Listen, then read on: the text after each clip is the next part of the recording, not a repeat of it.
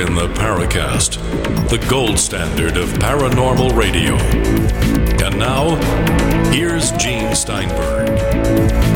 So Chris O'Brien is on special assignment, or whatever he calls it. We've got Michael Allen again, and we were spending a few minutes acclimating Michael to better microphone techniques. Yep.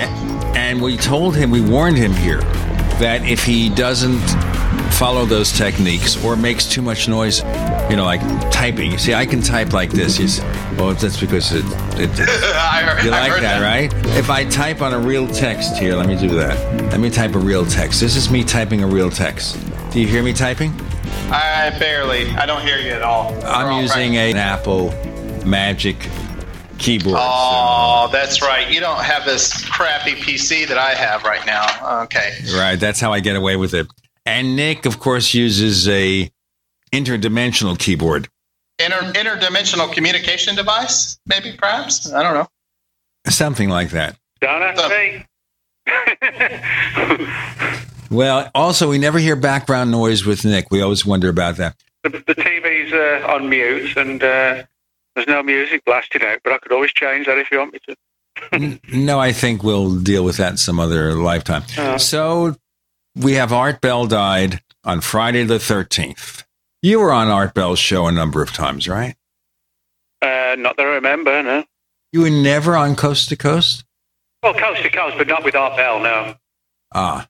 I've done it with, like, George Norrie and George Knapp, and I did Heather Wade when she did, what was that show, Midnight in the Desert, that Art had some contacting or something. But anyway, no, I've never actually been interviewed by Art Bell himself, no.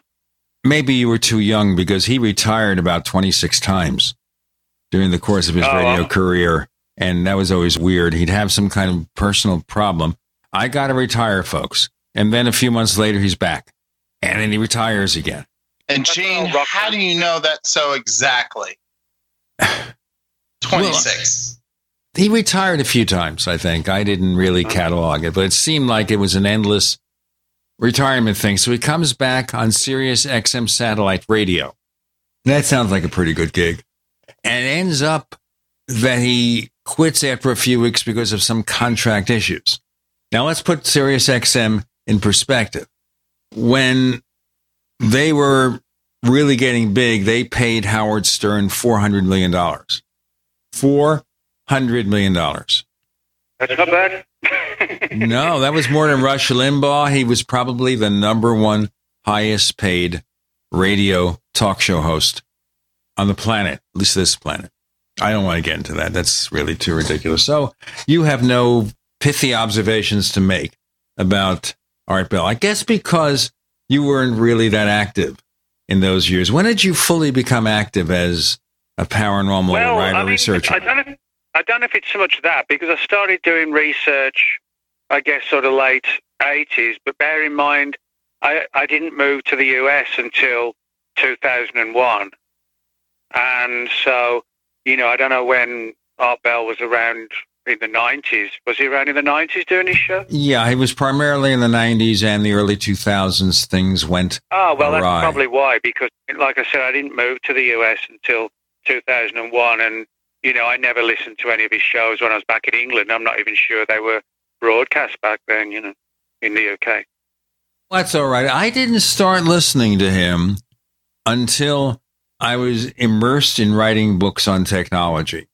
And my hours got to be really weird. They were weird when I was young, but I was a more respectable, mature person when I was working as a writer in the 90s. And I would be up early to finish a book, and I'd turn on the radio, and there was Art Bell with his cast of characters. You know, Richard Hoagland and all these other people. Let's talk dice here. All right. The book that you came out with recently is called The Slenderman Mysteries. When I think of Slenderman, I think of a superhero who's very thin, and he kind of sneaks beneath the windowsills or something. But that's not obviously what Slenderman is. It's some kind of urban legend. Can you tell us the origins of Slenderman? Yeah. Well, the Slenderman phenomenon, if you like, began in the summer of 2009.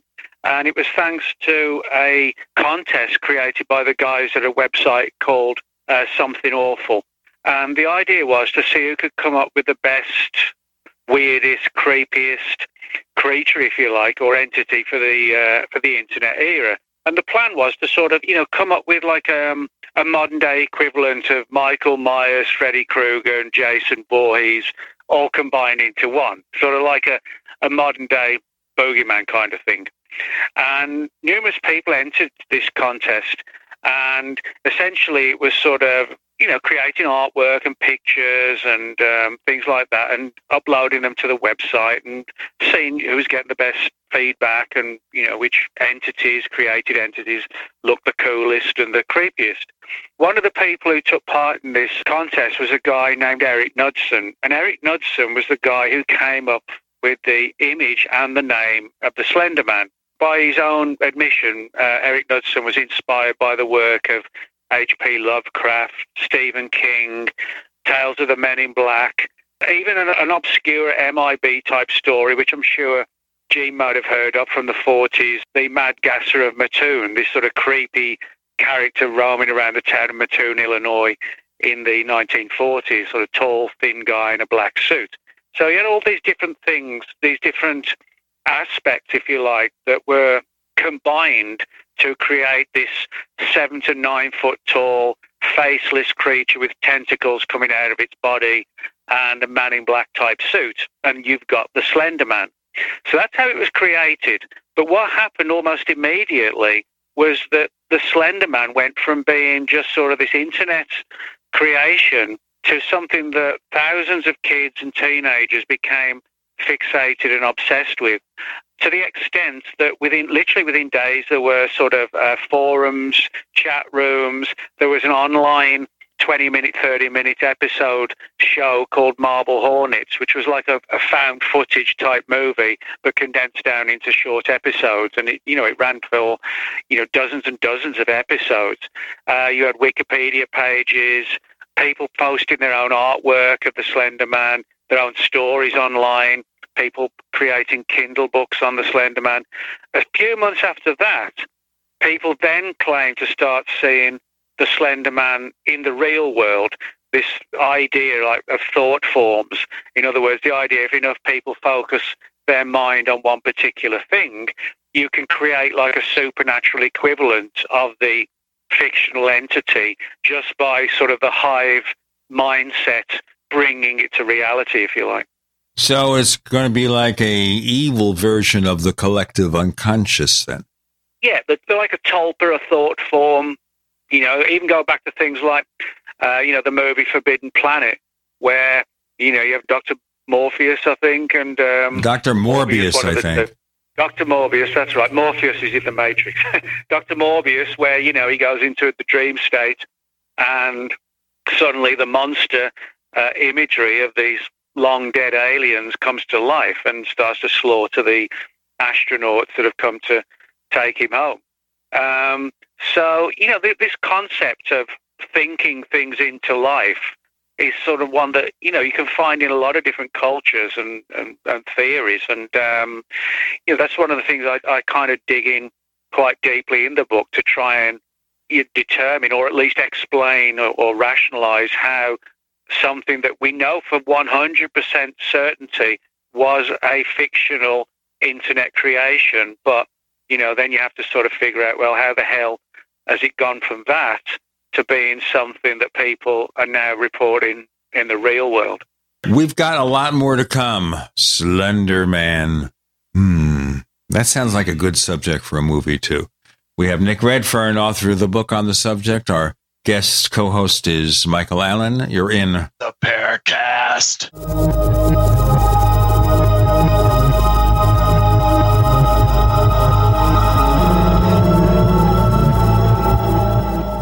We also have swag. We have all these exclusive Paracast things that you can buy. We've got 60 or so different items, and entails t-shirts, sleeves for notebook computers, iPad cases, mouse pads, the Paracast Jumbo Tote Bag, all sorts of T-shirts and jackets and stuff like that for men and women. We have a Paracast aluminum water bottle. All this stuff, you go to store.theparacast.com, store.theparacast.com. What makes it special is that the items are the best quality, great T-shirts, fabrics, and they have our official logo on them. That's what makes them special, in multiple sizes and colors. We even have stuff for children, stuff for women, stuff for men. We have all sorts of sizes, like small up to X large. A lot of good stuff. That's the swag from the Paracast. You go to store.theparacast.com, stop by, and take a shopping tour. It's been said, any society is only 3 missed meals away from chaos. Those times may be near. Think about it. Our country faces multiple terrorist threats and aggressions from Russia and North Korea. Social unrest and violent marches yet again may lead to looting of stores and city shutdowns. And our crumbling infrastructure leaves our power grid vulnerable to long-term outages from a single cyber attack. When the chaos from any one of these threats arises, the government knows it can't provide during a widespread national emergency. That's why you need your own plan for self-reliance. That's where My Patriot Supply comes in. Get a 4-week survival food supply for only $99. That includes breakfast, lunches, and dinners. Order online at preparewithgcn.com. $99 for 4 weeks of survival food that tastes like homemade cooking and lasts up to 25 years. From My Patriot Supply. Get your kits today at preparewithgcn.com. Free shipping is included. Preparewithgcn.com. Hunters, anglers, campers, and survivalists. Get back to nature. Expand your horizons with the highest quality, most versatile, unique slingshots and sling bows on the market at slingbow.com. Slingbow products are compact and models start from just $17.98. They're perfect for your bug-out bag or storing in your vehicle. Give yourself and your loved ones the excitement and tradition of Slingbow, a new frontier in archery and truly modern twist on this primitive survival tool. Feel the thrill only at slingbow.com. Ted Anderson telling you about Jordan Rubin's Beyond Organic Green-Fed Raw Cheddar Artesian Cheese featuring whole milk created through ancient dairy breeding, unpasteurized, untreated whole milk on the same farm the cows graze, containing natural sources of omega-3s, CLA protein, calcium, probiotics, and enzymes. I have never tasted cheese this good, and you need to try it. Contact your Longevity distributor or call 877-878-4203 or go to gcnteam.com. Join me, George Norrie, in Indian Wells, California, June 1st through the 4th for the Contact in the Desert UFO Conference, an epic weekend of exploration into ancient aliens, human origins, crop circles, and UFO sightings. More than 100 lectures, panels, workshops, and events with leading experts Giorgio Tsoukalos, David Wilcock, Linda Moulton Howe, Eric Von Daniken, Corey Good, Doc Wallach, and more. Get tickets at contactinthedesert.com. It's time to make contact. Contactinthedesert.com. This is Dan Pilla. Do you owe the IRS money you can't pay? Are tax debts crippling you? I've defended people from the IRS for over 30 years. I've helped thousands, and I can help you too. I wrote the book on IRS settlement, and I'm telling you, there's no such thing as a hopeless case. Call 800-34-NO-TAX to finally get free of IRS debt. With the IRS's new programs, there's never been a better time to solve your problem. Call 800-34-NO-TAX. That's 800-34-NO-TAX, or my website, danpilla.com. We'd like to hear from you. If you have a comment or question about the Paracast, send it to news@theparacast.com. That's news@theparacast.com. And don't forget to visit our famous Paracast community forums at forum.theparacast.com. You see, Michael is learning how to be a crack broadcaster. As long as he's not on crack, we'll accept him here. That's a good thing. That's a good way to say it. Right. We're telling him how to get a really good microphone. I found a good bargain for him, and he's going to have the best microphone on the planet real soon. The book is the Slenderman Mysteries by Nick Redfern, how an urban legend becomes something apparently real. But the thing I would worry about, of course, in terms of the skeptical approach here, Nick, is even if some people say, hey, this is real, there's a real phenomenon here, how do we know they're not pulling our leg? Well, I mean, I've spoken to a lot of people, particularly since the book was published, who claim to have seen the Slenderman. I honestly don't think they were hoaxing or just, crazy. But I think a point can be made that in some cases, imagination and reality cross sometimes in strange and weird ways, and particularly when you're in the dream state as well, where a number of witnesses claim to have had their experiences in the middle of the night. So I think there's definitely that aspect to it. The ones that kind of interest me even more are where people, literally claim to have seen the Slender Man in the woods, etc., or following them late at night, that kind of thing, when they're clearly not in that state. I mean, the number of people who claim to have seen the Slender Man and have had their lives adversely and dangerously affected by the Slender Man phenomenon is pretty large. It's one of the intriguing but also disturbing things about all this is that if it is just all some sort of mass psychosis, it's taken on incredible proportions to the point where it's literally kind of ruined lives and families. So even if it is, which I don't think it is, but even if it is just something, out of the imagination, then there is a massive phenomenon still at work. Well, I'd like to go back to what you said earlier when you were talking about the formation of the reality by focusing on it. And there was a book that I read, and I don't ask me what the name is. I'll have to go through the numerous books that are on my bookshelf, but it's basically a book on Kabbalah mysticism. It's Western mysticism. It talks about forming the thought while you're doing the Western meditation, aligning your chakras and all of this stuff. It is very weird, but at the end, it explains a procedure that you can go through, and it's very much something like you'd read out of the Golden Dawn, where you visualization and you form your hands and you can create an entity like an angel or whatever. It doesn't matter. An intelligent entity by repeating this ritual over and over again until your mind accepts that as something that is externalized. And I find that extremely fascinating. That kind of goes into what you're saying, is that when you get enough people, they feed off of each other and they form and they somehow, in some way, externalize the reality within their brains into the physical environment, or at least what they think is, and it becomes a shared experience. And I think that is very fascinating. No, I mean, that sort of goes straight down the path that, I think is the right one.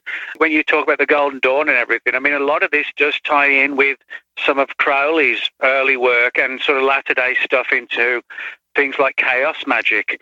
When you kind of look into this angle of bringing things to life, I mean, I'll give you two examples, one an old one and one a relatively new one, to demonstrate how this doesn't just relate to things like the Slender Man.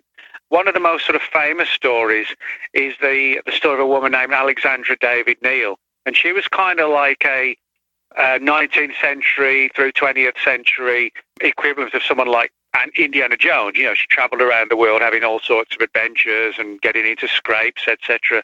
She spent a lot of time in Tibet, where she learned the concept of the tulpa, as it's known in Buddhist teachings, or the thought form. And she became fascinated by this and endeavored on to try and create her own thought form. And she focused on the image of like the Friar Tuck character from the Robin Hood stories. So he's like this sort of jolly kind of fat monk with a brown kind of outfit and a hood. And she visualized him in a sort of an altered state of mind, got herself in a trance-like state, and spent weeks and then months trying to visualize and create this entity. When it started to work, she saw this vague, shadowy figure out of the corner of her eye. But then, as time progressed, it became more sort of physical, if you like, to the point where she said she could actually see it. Everything was fine for a short period of time when suddenly something very strange and kind of disturbing began to happen. What that was that this sort of jolly, fat, Friar Tuck type character began to change. What happened was that the chubby, round face became more lean with cheekbones, and the smile that he had, which was kind of a jolly smile, became more like, I guess, a smile you might have seen like in Jack Nicholson in The Shining, something like that. The Cheshire Cat in Alice in Wonderland. And what happened from there was that something that Alexandra David Neal was warned about, that when these thought forms become more and more powerful, they become more and more self-aware, to the point where they are self-aware and they fear, if you like, being deconstructed by the creator. So they then turn the tables on the creator to try and kill them. in an effort to make sure that they cannot be, deconstructed or disintegrated. So that's one. That case goes back to the 1930s. Now, a more updated one, which kind of relates to a lot of one issue, if you like, that a lot of people have an interest in, sort of comic books, relates to a famous British comic book writer named Alan Moore. Now, Alan Moore, to give you an idea of just a couple of the things he created the Constantine character in the comic books and the movie of the same name, the movie with starring Keanu Reeves. He also created the V for Vendetta character, which was also became a hit movie. Now, Alan Moore, as a comic book writer, when he was putting together the character of Constantine, who, for people who don't know, in the movie and in the comic books, he's sort of like an assassin who goes out assassinating demons. And he visualized how Constantine would look. Now, he actually focused on the idea of having Constantine look like Sting from The Police. So he had sort of spiky blonde hair, kind of thin, et cetera, and he had him in sort of like a black outfit and visualized him like that, even though in the movie, Keanu Reeves looks very different. But for a long time, Alan Moore was focusing on this image of Constantine because he wanted to get him exactly right, his character, his looks, everything.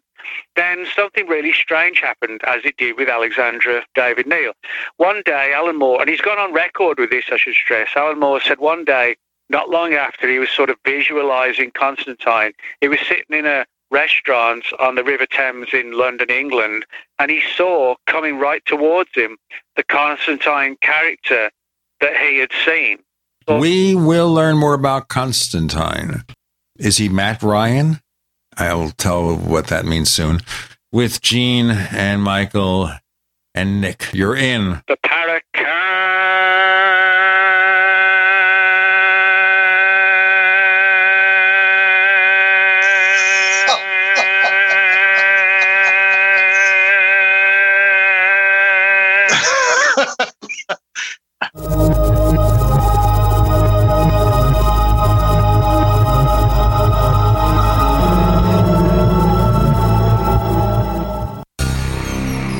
Thank you for listening to GCN.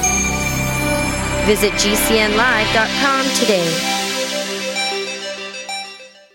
Water is the single most important thing your body needs, so you want to be sure it's the best for you and your family. Since 2005, thousands have depended on Berkey purified water. The Berkey Guy provides the lowest priced filtration systems in every size. For incredibly delicious water now and in an emergency, get to goberkey.com or call 877-886-3653. 877-886-3653. goberkey.com.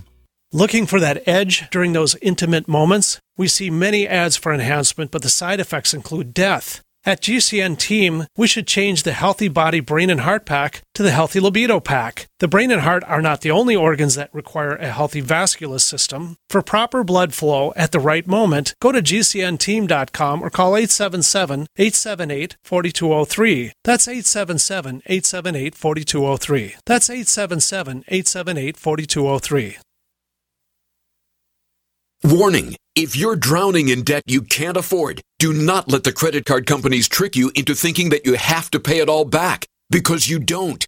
What the credit card companies don't want you to know is that there's actually a way to get debt-free without paying off your entire debt or going bankrupt. If you have $5,000 or more in credit card debt, you now have the right to let us settle that debt for a fraction of what you owe. For free information, call Credit Associates now. 1-800-959-5759. We'll even show you how much money you could save. If you can't afford to pay off all your debt, do not let the credit card companies trick you into thinking that you have to. Call Credit Associates now for free information on how to get debt-free faster than you ever thought possible without debt consolidation or bankruptcy. We depend on your success and offer a guarantee, so there's no risk. For free information, call now. 1-800-959-5759. That's 1-800-959-5759. 1-800-959-5759.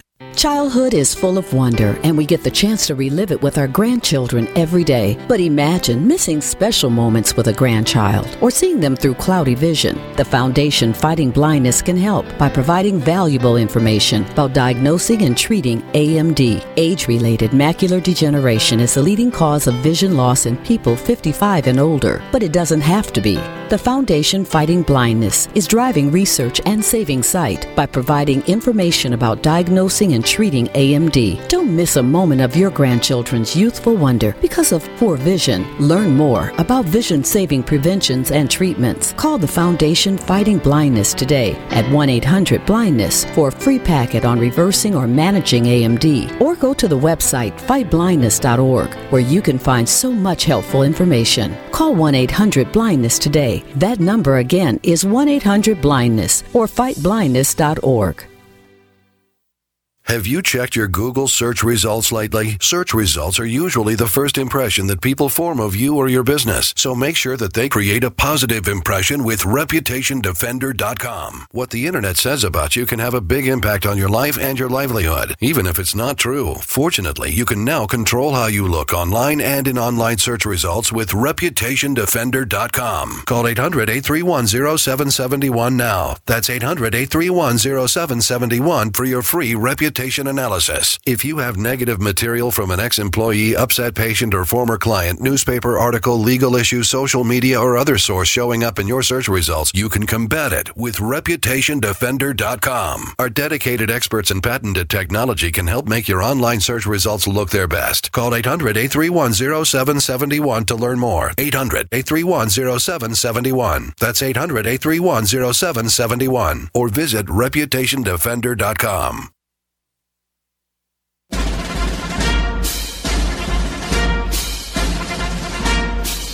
Hi, it's Grant Cameron from PresidentialUFO.com.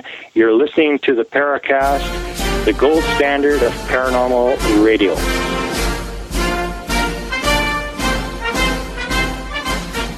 I've heard of Stuck in Overdrive, but this is ridiculous. Nick, you're familiar with Matt Ryan, right? Yes. Matt Ryan is the guy who plays Constantine on TV. And my brain just had a stack overflow, Gene. What are we talking about? I think he just performed some magic on us. What do you think? Real magic, you know? That was the topic of last week's episode. Are we allowed to talk about last week's episode now? Briefly. Briefly. Well, we're not going to talk about it if you're going to say briefly. I just said if I mention something. It's kind of interesting. It might dovetail into what we're talking about right now. I don't know. I mean, we'll see. Well, basically, as I said, Alan Moore was focusing on creating this character of Constantine, focusing on it, thinking about it, visualizing it. And then one day, having lunch on the river in a restaurant on the River Thames in London, England, he saw what he said was the Constantine image that he created. And it strode towards him in the restaurant with this sort of conspiratorial, slightly menacing smile or grin on its face. He didn't know what to do. He was almost like frozen. And then he walked past him, and Alan Moore just did not get up. He didn't know what to do. So that's like two perfect examples of dozens and dozens where creating something has an extremely negative effect on the creator, whether inadvertently or deliberately created. I talk about all this in the book with a Constantine angle and demonstrate how it can be paralleled with what's going on now with the whole Slenderman thing. Well, let me just throw this out there because you mentioned the grin several times, and I keep going back to the fact that if you've ever showed your teeth to a dog, how quickly an animal will respond to it if they don't know you personally. And grinning and showing your teeth from an evolutionary perspective, that seems very significant to me. And there may be a mechanism there in the collective unconscious that survives for ages that has come into that experience, that human experience. And I'm wondering what you think about that, because that's what I keep thinking about when you mention the grin. Well, it's interesting you should mention that because, you know, sort of that kind of creepy grin, you know, is something I guess everybody can kind of relate to. And you know, Gene may know that there is this sort of kind of subcategory in the world of the paranormal that's known as the grinning man. One of the most famous grinning men was an entity that surfaced in the Mothman phenomenon of 1966 to 1967 called Indrid Cold, which kind of sounds like some sort of weird Charles Dickens type character. But the Indrid Cold was like this Man in Black type character with this sinister grin on its face. And, you can find so many of those. When a smile is presented in a way where it looks like you're about to be chopped up by an axe, that kind of image is actually quite disturbing. A smile which doesn't really look like a smile. Well, it's showing your teeth. If you do it to a dog, the dog will growl at you. And I've done it many times to prove to somebody that a dog, somebody says, this dog will never hurt anybody. And I pull on my best, for lack of a better term, whatever, eating grin. That dog bolts backwards. And, when you show your teeth, it's like you're showing your weapon. From an evolutionary perspective, it makes sense that would be something that is stuck in our background, in our reptilian brain. Right. Yeah, you're right. I think it's kind of almost like a primal thing where there are certain things that we all relate to in our subconscious, which suddenly at times, come forward when we don't normally think about them, but it's just something innate within us. It's kind of like, when you're talking about dogs, when a female dog gives birth to the puppies, the dog instantly knows how to look after the dogs and feed them. It's something, and we all have that angle in our minds as well of certain things which are archetypes within our minds and our subconscious, which are there no matter if it's the 21st century or 10,000 years ago. There are certain things which within our subconscious or our mind are always there. And I think that angle, like you say, baring your teeth, everybody knows what that means. And I mean, I was reading a story not too long ago about a tribe in South America that was one of these tribes this back in the 30s where they'd never met anybody from any other culture. When they were able to sort of start to speak to them a little bit, they nodded and shook their heads in the same way we did. Nod meaning something good, a shake to the side, something bad or negative. And yet they never met anybody else, any other tribes, any other people. But they had the same kind of approach to things as we do. So, I think that's an important thing, that sort of primal, subconscious thing that affects everybody in pretty much the same way. Yeah, no, it's very interesting to me. I mean, you see these things in different cultures. That's how you can independently verify that what you're dealing with has a common source that is meaningful and not something that is just passed around like a meme. That kind of segues into what I was thinking about the Slenderman thing, because it started out as kind of a joke on something awful. And I happen to know a couple of, a few of the people that were on that forum. And I know their behavior, their whole outlook, they're extremely cynical group of people. They're just going to create something for the purpose of creating something that self-replicates in the humans, in the social collective psyche. But once the group of people get together, the question is that what is there that's actually real that's been created, and what is probably slipstreaming or connecting with something before that takes on that form? That's what I'm wondering. I mean, it's a fascinating topic. Yeah, I mean, were you talking about something that kind of like pre-existed, you mean?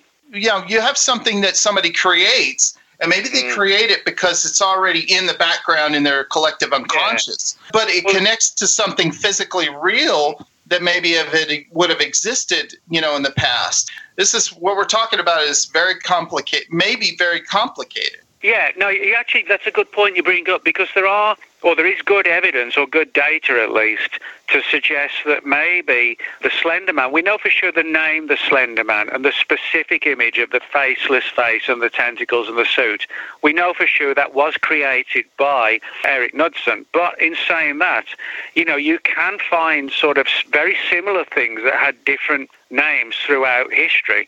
I mean, in Germany, they have one called Der Grossmann, which has actually been incorporated into a lot of the fictionalized stories surrounding the Slenderman. You can even go back to the centuries-old, literally centuries and centuries-old folk tale of the Pied Piper of Hamelin, which is this sort of a story for kids, but which is actually quite disturbing and dark, where you have this tall, thin, strange-looking character who comes into the German town of Hamelin and offers to rid the town of all its infestation of rats. So he pulls out this supernatural flute, which when he starts to play it, it hypnotizes all the rats. They follow him to the river and they're all drowned. Then the mayor of Hamelin refuses to pay the piper the amount of money that he promised him. The piper, this tall, skinny figure, decides to get his own back, and he starts playing the flute, and he hypnotizes all the children in the town, and they follow him into the woods, and then they vanish into like a portal into the side of a mountain. That sounds incredibly like a lot of the issues surrounding the Slender Man. You've got the tall, skinny figure who's dangerous to children, who lurks in the woods and hypnotizes children and takes control of them. That's very much like the Slender Man. So yeah, you can find these archetypes, sort of ancient archetypes. For example, Native American law, they have one known as Walking Sam. Again, a sort of predatory, dangerous, tall, skinny figure. So again, that imagery may be sort of embedded in our subconscious, and possibly Eric Knudsen, we know he created the Slender Man, but how much of it is sort of developed from imagination, or how much is developed from, your subconscious, but in an unknowing way? Indeed, when you look at the being itself, and I'm looking at the cover of the book, you see the faceless man with these tentacles and these arms, and I wonder, can you test your theory about whether or not this is a physical or a psychic phenomenon by just simply looking at the fact that the individual or the being in question homologically doesn't make sense from an evolutionary perspective? More to come with Nick and Michael and Gene. You're in the Paracast.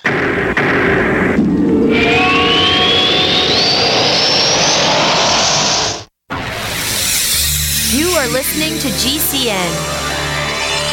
Visit GCNlive.com today. Do you need a website? Well, you can get a great deal on hosting services with Namecheap's legendary coupon code. They're offering substantial hosting discounts on shared hosting, business hosting, VPS hosting, reseller hosting, and even dedicated servers. Namecheap is preferred by millions. It's backed by a money-back guarantee. Use the coupon code LEGENDARY to cash in on the special deal at Namecheap.com, Namecheap.com. First came Attack of the Rockoids, and it was a critically acclaimed success. And now there is The Coming of the Protectors. A former military intelligence man is contacted by a space woman in a dream that turns out to be a nightmare because evil forces on her distant planet are planning to conquer the Earth. This is gripping science fiction of the classic kind. Attack of the Rockoids and The Coming of the Protectors. Find out more at rockoids.com. That's Rockoids, ROCKOIDS.com. Healthcare reform is confusing, but whether it's finding an affordable insurance plan, keeping your doctor, or being able to afford needed prescriptions, navigating the healthcare system has become a challenge. Control your own healthcare costs and choices with Liberty HealthShare. Liberty HealthShare is not insurance. It is an association of self-pay patients who unite with like-minded people to share the cost of each other's medical needs. Neighbor helping neighbor. Learn more now by going to libertyoncall.org. That's libertyoncall.org. It's a no-brainer. A Big Berkey water filter is the one you need, period. You need a water filter that removes chlorine, fluoride, pharmaceuticals, BPA, and other endocrine disruptors, pesticides, bacteria, viruses, and much more, right? And does it all at only 2 cents per gallon. Get the original, most trusted name in gravity water filtration, Big Berkey. And now GCN listeners receive 5% off ceramic filter systems using code GCN. Call or click 1-877-99-BERKEY or BigBerkeyWaterFilters.com. That's 1-877-99-BERKEY. Frustrated trying to get business capital? Want to take the slow process and rejection out of the equation? GCNloans.com removes the slow, irritating approval process. Instead, get quick, simple funding. Powered by David Allen Capital, 80% of our pre-qualified clients are approved in days. Pre-qualify at GCNloans.com and get your money this week. It's that easy. GCNloans.com. That's GCNloans.com. Hey, Hey everyone, Proactive MD has an incredible offer for our radio listeners only. Stay tuned for our exclusive offer that includes a free charcoal pore cleansing brush and free shipping. Proactive MD with prescription strength adapalene can heal and prevent future breakouts. Today, for just $19.95, we're offering listeners the 3-piece Proactive MD system with free shipping, plus a free gift, the new charcoal pore cleansing brush. Get this exclusive offer by calling now, 1-800-583-8662, or go to proactive.com and enter promo code RADIO. You heard right, Proactive MD, plus free shipping and a free gift, the new charcoal pore cleansing brush. You'll get all this for just $19.95 and their 60-day money-back guarantee. You're guaranteed to get clear and stay clear, or you get your money back. Call now, 1-800-583-8662. That's 1-800-583-8662. Or go to proactive.com and enter promo code RADIO. Again, go to proactive.com and enter promo code RADIO. Anytime, any place, anywhere. Radio remains the most intimate of all forms of media. At home, at work, in the car, on smartphones. Over 90% of consumers still listen to radio every week. That makes choosing radio as a place to advertise your business one of the best decisions you can make. Email advertise@gcnlive.com and partner up with an experienced GCN representative. Advertise@gcnlive.com. Easy, affordable, effective.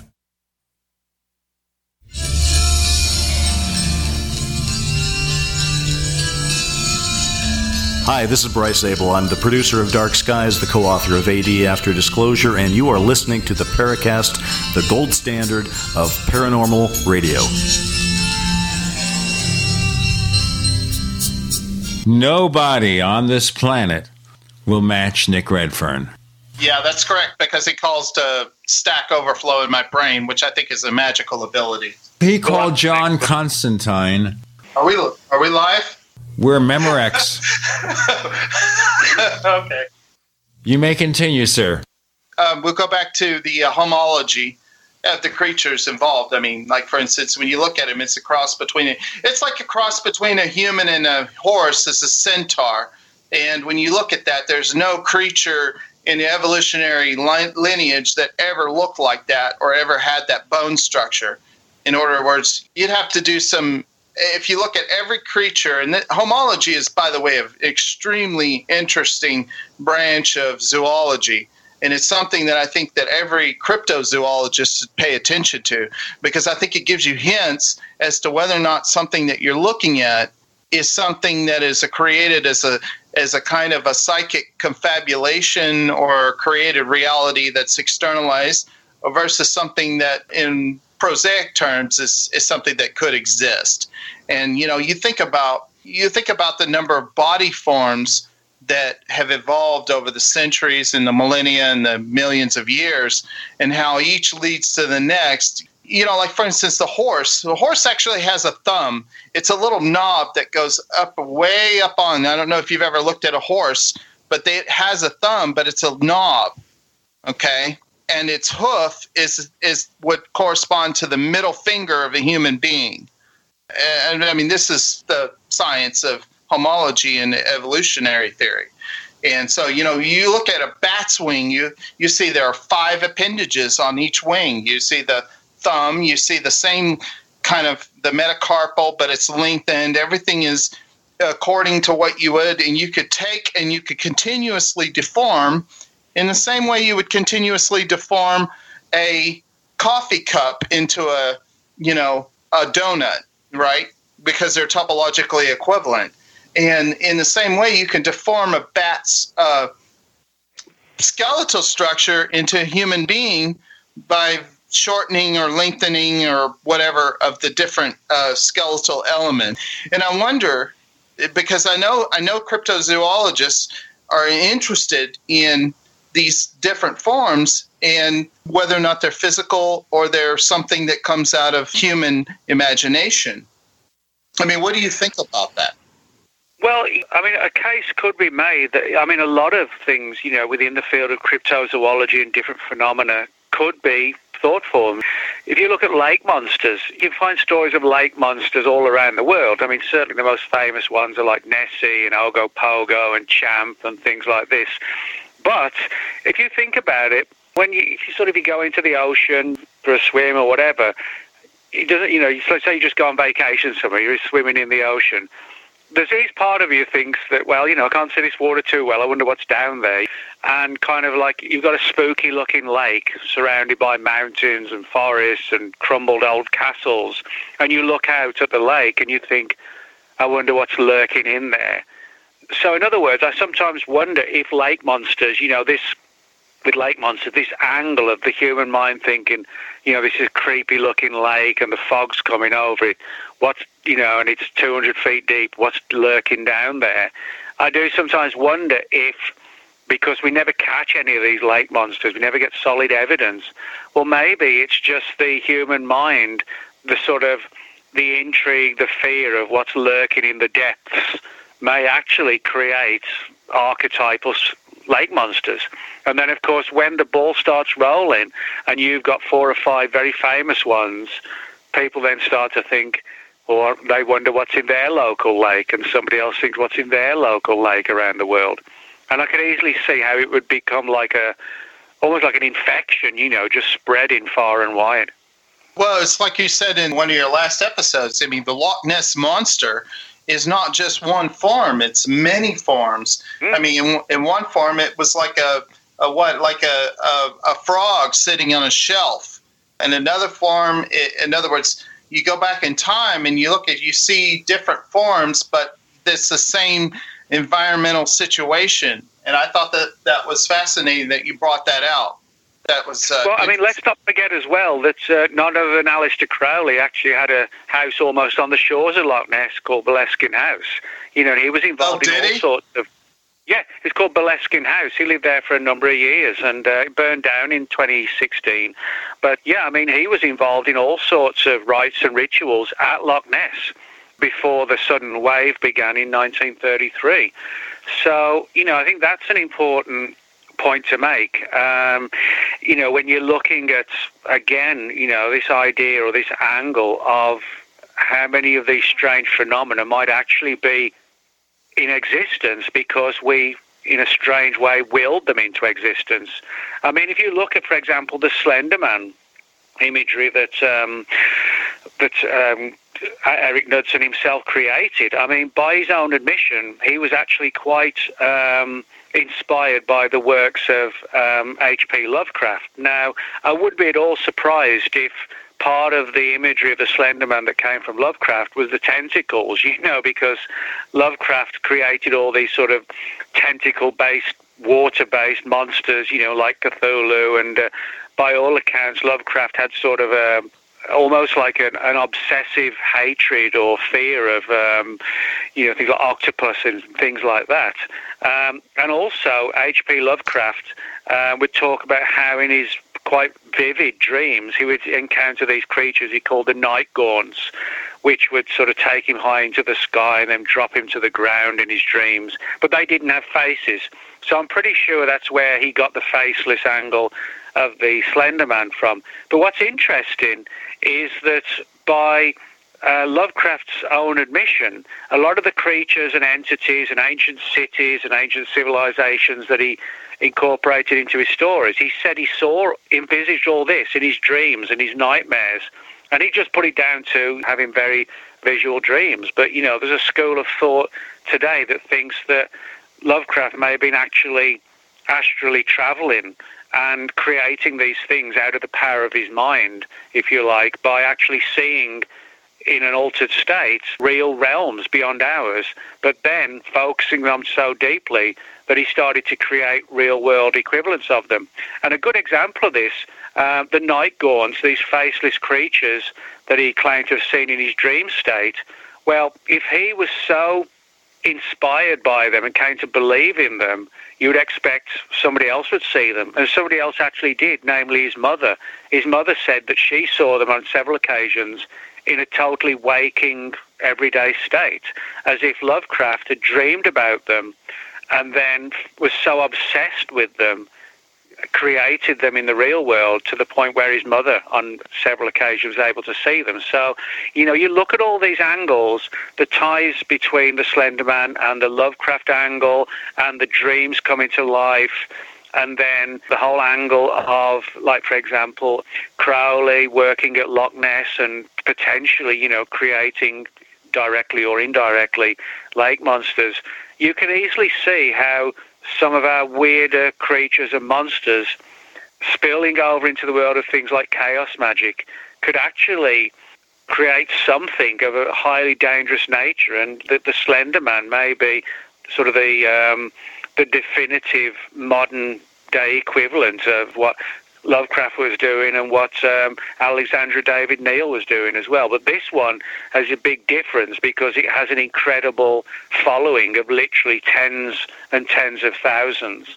You also have to throw in Medusa. I mean, that was the classic tentacle the thing that would terrify people.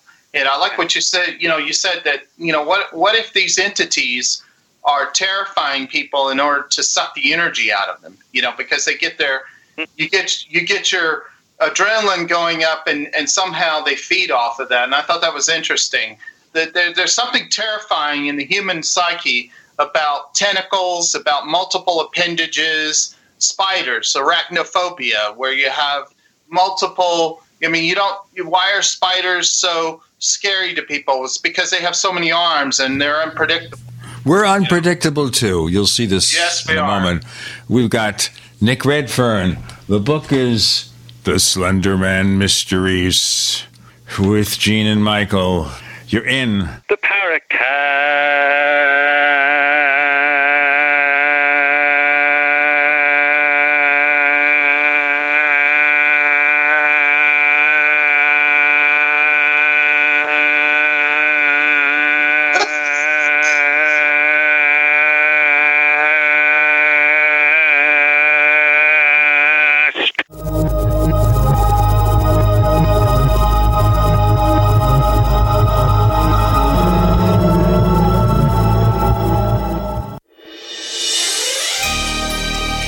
Listening to GCN. Be sure to visit GCNlive.com today. Attack of the Rockoids has been well received by critics and readers alike. It's a thrill-a-minute story you'll never forget. A former U.S. military intelligence officer is haunted by intense dreams about a beautiful woman pleading for his help after a terrible battle in outer space. But the dreams turn out to be true and thrust him into a telepathic love affair with a woman whose faraway planet is intent on destroying the Earth. And now the gripping tale continues in The Coming of the Protectors. It's the second book of the Rockoids trilogy, a galaxy-spanning adventure that pits our hapless heroes against powerful, fanatical enemies that threaten the lives of freedom-loving beings everywhere. Attack of the Rockoids and The Coming of the Protectors. Classic science fiction at its best. Available now. For more details, visit rockoids.com. That's ROCKOIDS.com. Fellow Patriots, my name is Todd Savage, founder of BlackRifleRealEstate.com. Like you, I was a prisoner of the alt-left sanctuary state until one day I chose to lead my family to freedom. Today we live on a sustainable 20-acre homestead where we shoot, hunt, garden, and homeschool our children without the tyranny of the nanny state looking over us. If you're ready to flee the city to the freedom of Idaho or Montana, our Black Rifle Real Estate team is here to help. Go to BlackRifleRealEstate.com. That's BlackRifleRealEstate.com.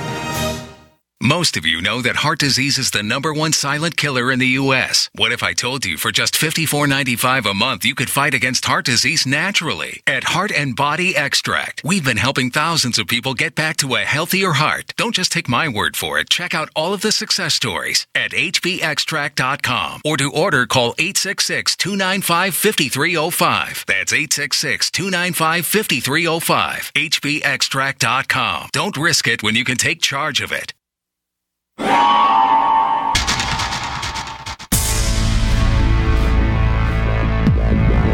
Welcome back to the Paracast, the gold standard of paranormal radio.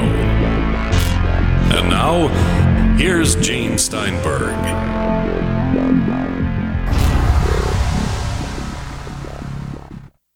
Nick Redfern is in rare form today.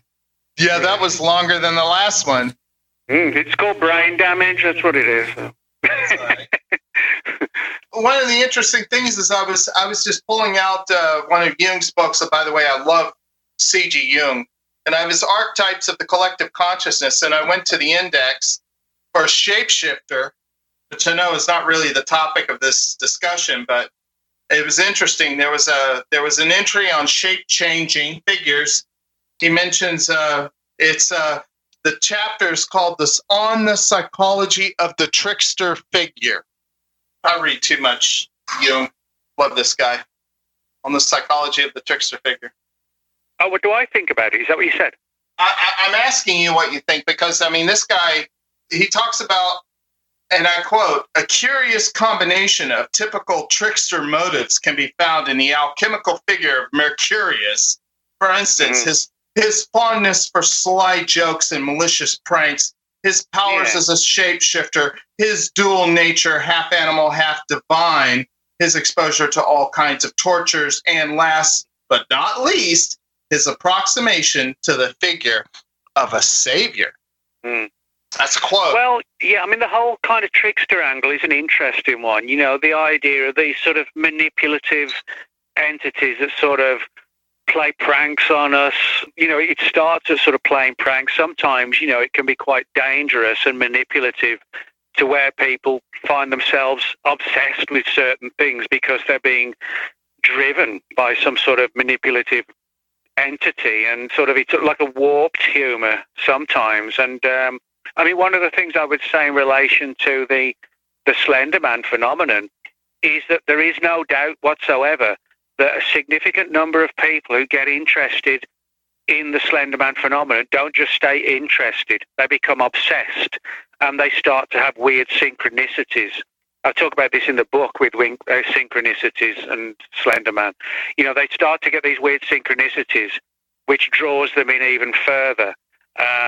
They start to have weird dreams about the Slenderman. They start to lose the grip on the difference between reality and the dream state and fiction and imagination. They all kind of blend into one. And the trickster then, you know, begins to manipulate them more and more like a little puppet on a string. And I think while there is this sort of playful, mischievous angle of the trickster, there's actually quite a dangerous and disturbing aspect to the way in which people's lives have been ruined because they've been sort of reeled in by this trickster that is doing enough to catch their attention, but not enough to where they're not, you know, they can leave it alone to such an extent that they become obsessed. And that's what we're seeing now. And I think, you know, the trickster angle is a perfect example of how people's minds are sort of affected and they become obsessed and they cannot leave it alone. And it is just really like a kind of, like a magnet. And it rarely ever ends in a positive fashion, really. Either it ends in disaster and tragedy, or the person just lives their life, you know, just chronicling in their journal all the weird stuff that happened every day. Yeah, no, I mean, I'm reading one of the it states that in May 2014, 2 young Milwaukee girls almost killed a friend in the name of Slenderman. Yeah. And, you know, that's an example of what you're talking about. And that gets back to the dual nature, half human, half divine. You've got the animal nature and the half, you know, the human nature combining in one being. And somehow by externalizing these forms of thought into a tulpa, which is what you're talking about, the thought form becomes a kind of theater where you can act out, you know, those primal instinct in a way that is acceptable socially, or, you know, or mildly associated socially, because it's not socially acceptable to go and murder a bunch of people, but in a way it's because it's humanized in that form. It becomes a reality in the being and the people that meditate or think about it. I think that's a really fascinating conclude. I mean, that's something that I would think that would be very disturbing, and you know, we're studying more. Well, you're right. I mean, it's good that, you know, you bring up the case of the 2 girls, because more than anything else, that attack occurred in 2014, May 2014, but the actual Slenderman phenomenon began in 2009. So for 5 years, yes, there was a great deal of attention and obsession and, the tulpa angle being discussed. It was actually pretty much just in that sort of large environment, so in the thousands. But outside of that community, very few people knew about it. That all changed in 2014. Now, what a lot of people don't know, and it never came up in the whole issue of the court case or anything like that. I'll take the story of the attack first and then jump back. It was Saturday, May the 31st, during the day, when two friends attacked one of their previous friends. Now, the two girls that did the attack, Anissa Weir and Morgan Geezer, and the girl who was attacked was named Peyton Leutner. And all three of them went to school together and lived in the city of Waukesha, Wisconsin. And Waukesha is actually a small city. It's a suburb of Milwaukee. And everything was fine the night before. The three girls, had sort of sleepover. It was one of the girls' birthdays, and everything was fine, The next day, the two girls lured Peyton Leutner into the wooded area of the local park in town. And Morgan stabbed Peyton 19 times. And it was, a wonder, a miracle almost, that she didn't die, because several of the wounds were very close to major arteries and organs. And it wasn't long before the police caught up with them. They actually fled the scene, assuming that Peyton was going to die. Fortunately, she didn't. A guy on his bike coming past in the park saw her, and the ambulance and the emergency services were soon on the scene, and she's now made a great, a full recovery. But the two girls basically were headed off to an area of woodland outside of town where they believed the Slender Man had this sort of creepy mansion, and they were going to live with him as their proxy, as that's how they worded it. And they believed that by essentially sacrificing their former friend, that they would be able to live with him. Now, this was not, a ploy to get off on an insanity plea, if you like. They fully believed in the existence of the Slender Man, to the point where, if you see any of the police footage, which you can actually now see online, they were talking about matter of factly, oh yeah, this is where he lives, this is what he looks like, he can read minds, he does this, he does that. And it was almost like their minds were detached, from reality.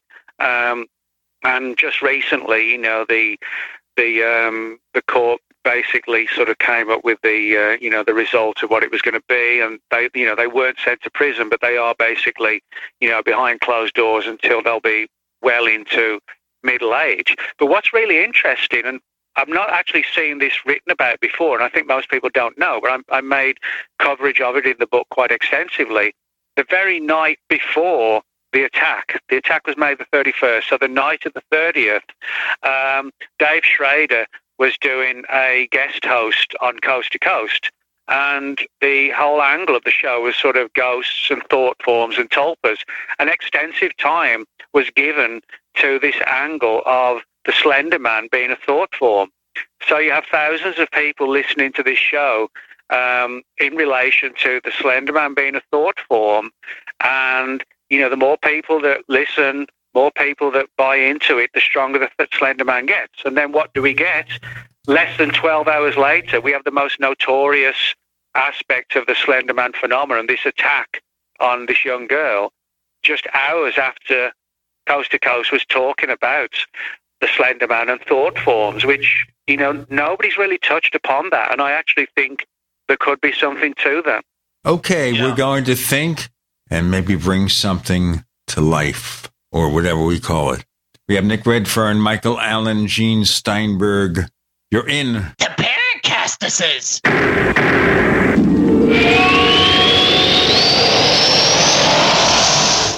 Neighbors, we've made such a deal with HelloFresh, and it means that everyone listening to this show can receive $30 off your first week of deliveries when you go to HelloFresh.com and use the offer code Paracast30. With HelloFresh, you can choose the delivery day that works best for you. They've got a wide variety of chef-curated recipes that change weekly. And can you imagine me cooking Japanese panko chicken? It makes me feel like I'm a chef. It means also that you could actually get your meal cooked in 30 minutes. For busy people, this is perfect. The simple recipes include step-by-step instructions so even I can figure it out. Go to HelloFresh.com, use the offer code Paracast30 to get $30 off your first week of deliveries. HelloFresh.com. Attention business owners and independent contractors. This is a money-saving message from Tax Mediation Services. If your business owes $20,000 or more in taxes, we can help you today, right now. Listen, dealing with the IRS is no picnic. It's an intimidating and extremely stressful process, and you don't want to go it alone. Our attorneys know every law, every tax break, and every possible opportunity to help you resolve and reduce your tax debt. And if you owe more than $20,000, you may be at the top of their hit list. So don't take your tax debt lightly, because it will not go away on its own. The IRS can seize your bank accounts, your home, and even shut down your business. Call our tax experts today at 1-800-261-9818 and let us deal with the IRS while you focus on your business. That's 1-800-261-9818. Again, 800-261-9818. Has your body ever gone low blood sugar, feeling weak, shaky, knowing you better eat something fast? We all know high blood sugar can lead to many metabolic problems. At GCNteam.com, we have a healthy blood sugar pack, focusing on the structure and function of stable blood sugar. Find us at GCNteam.com or call 877-878-4203. Nothing feels worse than unstable blood sugar. Call 877-878-4203. That's 877-878-4203. Have you checked your Google search results lately? Search results are usually the first impression that people form of you or your business. So make sure that they create a positive impression with ReputationDefender.com. What the internet says about you can have a big impact on your life and your livelihood, even if it's not true. Fortunately, you can now control how you look online and in online search results with ReputationDefender.com. Call 800-831-0771 now. That's 800-831-0771 for your free reputation analysis. If you have negative material from an ex-employee, upset patient, or former client, newspaper article, legal issue, social media, or other source showing up in your search results, you can combat it with ReputationDefender.com. Our dedicated experts in patented technology can help make your online search results look their best. Call 800-831-0771 to learn more. 800-831-0771. That's 800-831-0771. Or visit ReputationDefender.com. You have been lied to, generation after generation, time after time after time. If you follow the money, then you understand why America's in the condition it's in. You know, you created the Federal Reserve in 1913 through lies. You create 9/11. Through 9/11, you're fighting a war on terror, and now all of a sudden you go into Iraq, which was another lie. This book will open people's eyes. Pre-order now at KillingUncleSamBook.com. KillingUncleSamBook.com. We'd like to hear from you. If you have a comment or question about the Paracast, send it to news@theparacast.com. That's news@theparacast.com. And don't forget to visit our famous Paracast community forums at forum.theparacast.com. God, what is that strange voice that is coming forth? It was supposed to be Schmeagol saying the Paracastuses, but I don't know. I may have broken an FCC rule there.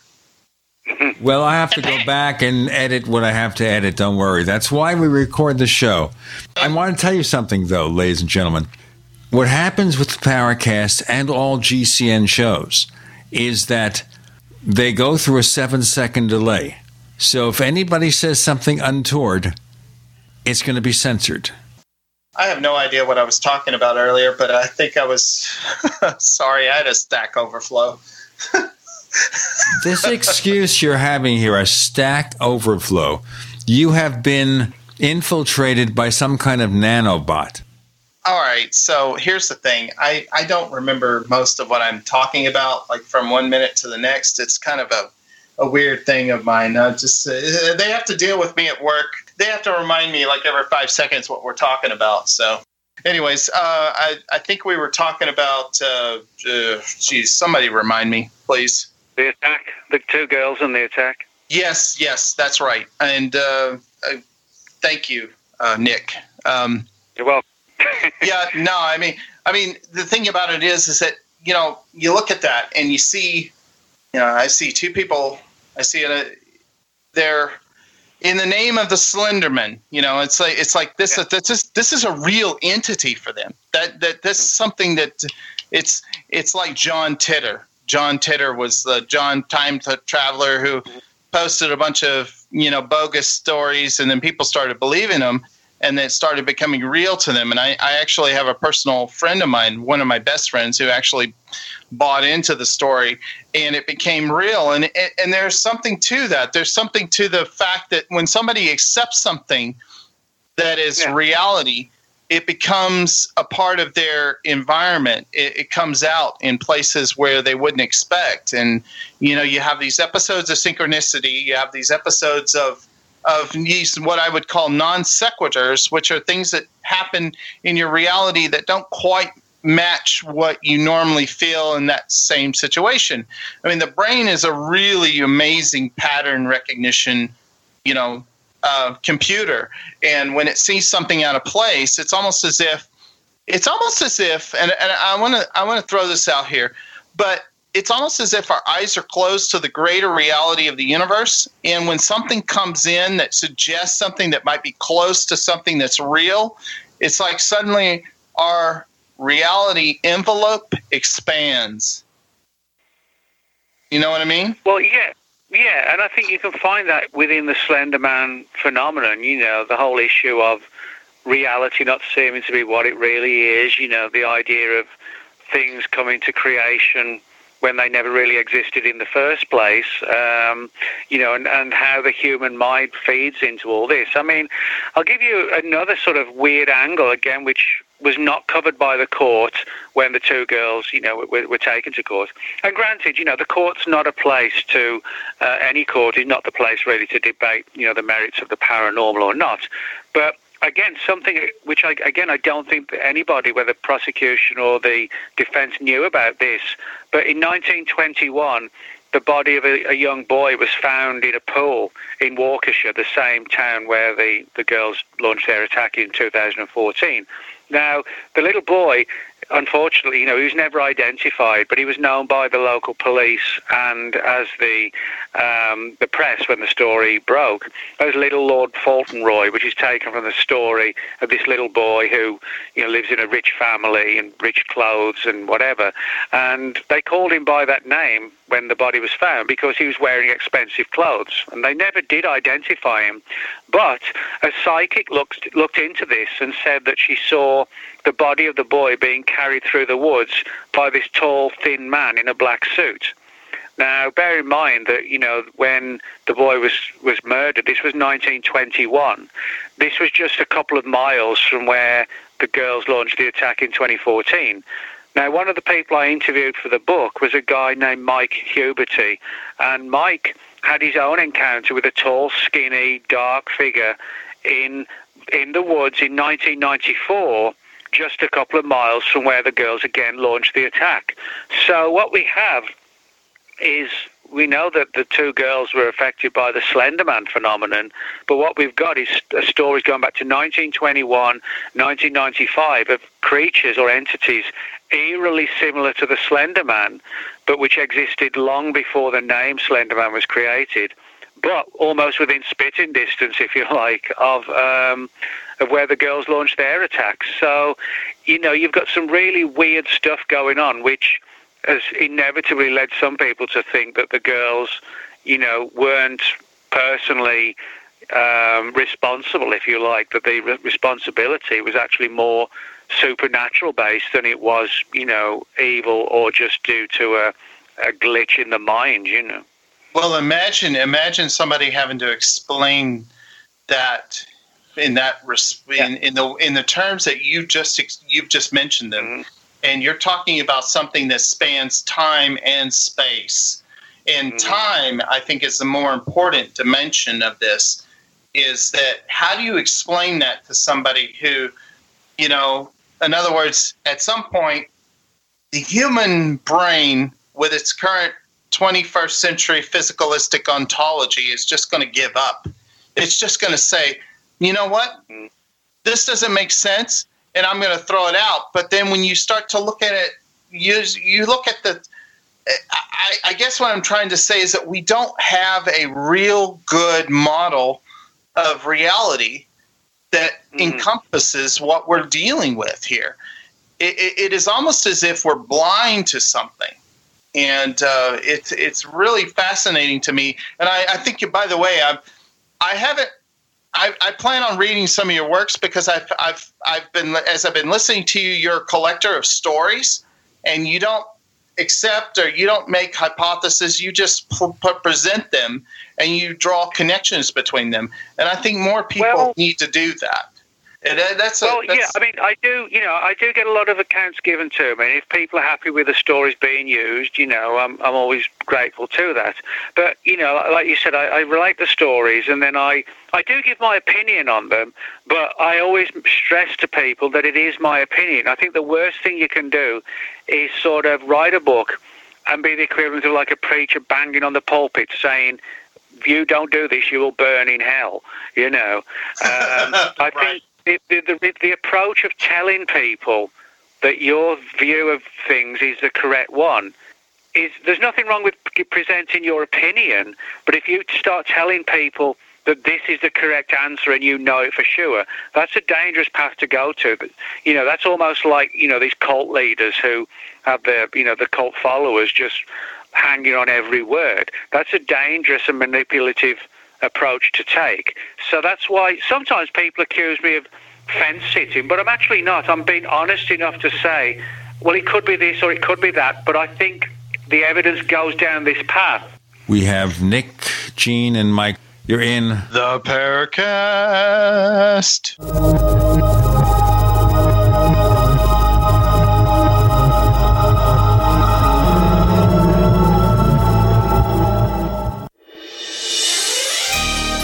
Thank you for listening to GCN. Be sure to visit GCNlive.com today. Hunters, anglers, campers, and survivalists. Get back to nature. Expand your horizons with the highest quality, most versatile, unique slingshots and sling bows on the market at slingbow.com. Slingbow products are compact and models start from just $17.98. They're perfect for your bug-out bag or storing in your vehicle. Give yourself and your loved ones the excitement and tradition of Slingbow, a new frontier in archery and truly modern twist on this primitive survival tool. Feel the thrill only at slingbow.com.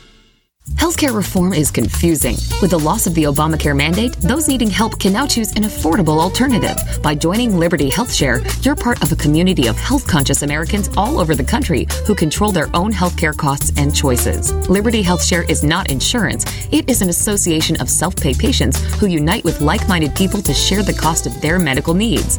Neighbor helping neighbor. Learn more now by going to libertyoncall.org. That's libertyoncall.org.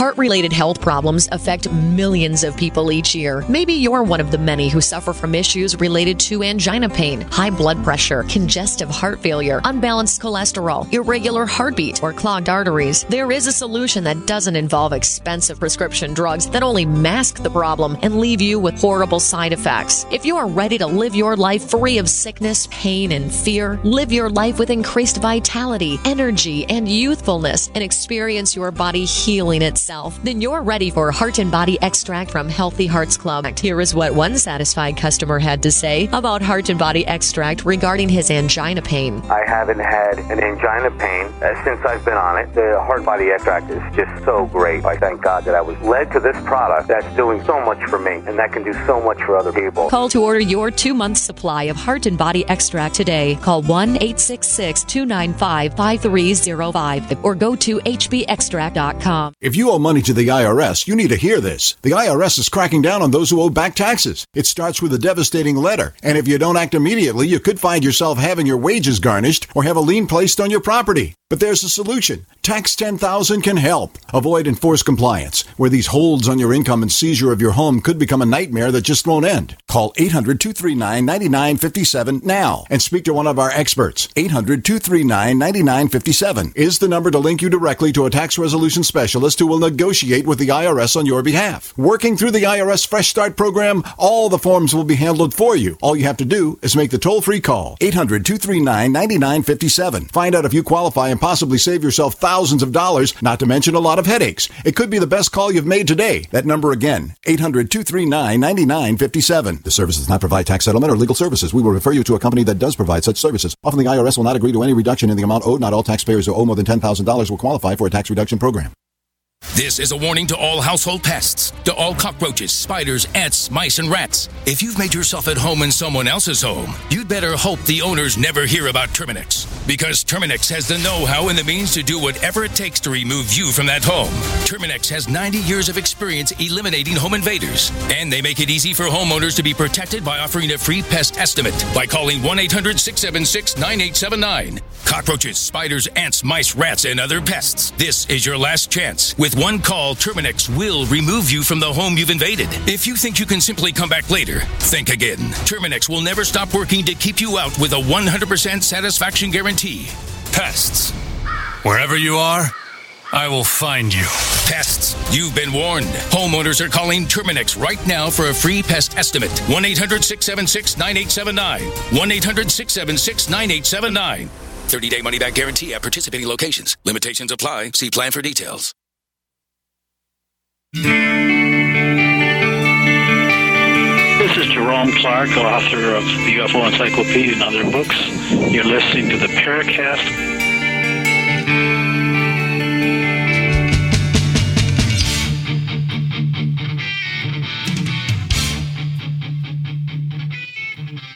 I was going to have Nick do it that time, but I felt we didn't have a show that long.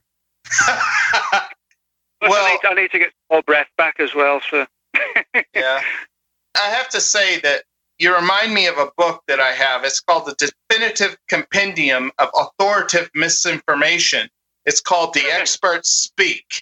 And basically, it's every expert in the history of the world, you know, as far back as print can go, is how wrong the experts are about what they're saying. And it's funny to read. It's one of those things that you get a good laugh at. And I'm trying to find one that fits. Here's one example. 13 states with a population less than New York State alone can prevent repeal until Halley's Comet returns. One might as well talk about a summer vacation on Mars. This is about the disappearance of prohibition. Of course, this individual was wrong. Prohibition being one of them. So, you know, the experts and people talking about the races of man, the evolution of life, it's called The Experts Speak, and it's one of the funniest books I've ever read because it basically is when the expert's wrong, it's in that book. And it goes back to what you were saying. There are plenty of things that we just don't get right, even when we think we're right. We have our known knowns, we have our unknown knowns, we have our known unknowns, and we have our unknown unknowns. Yeah, 4 categories of epistemology there. Well, I think sometimes what happens, you know, the vast majority of people who aren't involved or interested in the paranormal at all, people just don't notice sometimes, you know, the weird stuff that goes on. One of the things that immediately springs to mind when it comes to the issue of what reality is or isn't are things like synchronicities. Now, I get a lot of synchronicities, and I don't ignore them, but, you know, if synchronicities aren't just bizarre coincidences, it really does suggest, you know, that reality isn't what it appears to be. If strange things can happen in what seem to be a bizarre, complex, manipulative way, then you have to begin to wonder, well, are we really just seeing part of the picture and not realizing the bigger picture? And I actually do think that is the case. I don't think synchronicities are just the occasional random, weird coincidence. If you look at things from a dualistic perspective, where you have a human being who has a soul and a spirit, and that's somehow disembodied from the rest of the physical world, and they think of the world as divided into mental and physical, then synchronicities aren't going to make any sense, because you're going to think of human being interacting with the world through some kind of medium, which doesn't even make sense, because if they're different if physical and mental are different ontologically, how do they interact? So so a lot of times the problem in philosophy and in science is that people ask the wrong question. And I think that what we're dealing with is that you're a being that is an appendage of the universe. It's like an apple that grows out of a tree. You're not separate from the universe. You're not homeless, so to speak. You're not placed into the world by some entity, from beyond. You are part of the universe. So it makes sense that synchronicity would be something that would, and Jung, who was the father of talking about synchronicity, he was a monist. I mean, when I read his books, he doesn't try to make a distinction between physical reality and mental reality. But he does talk about archetypes that exist in physical reality that become a part of who we are, but we're still part of that same universe. So synchronicity, from a point of view of a monist, I think is a more viable alternative than from a dualistic ontology.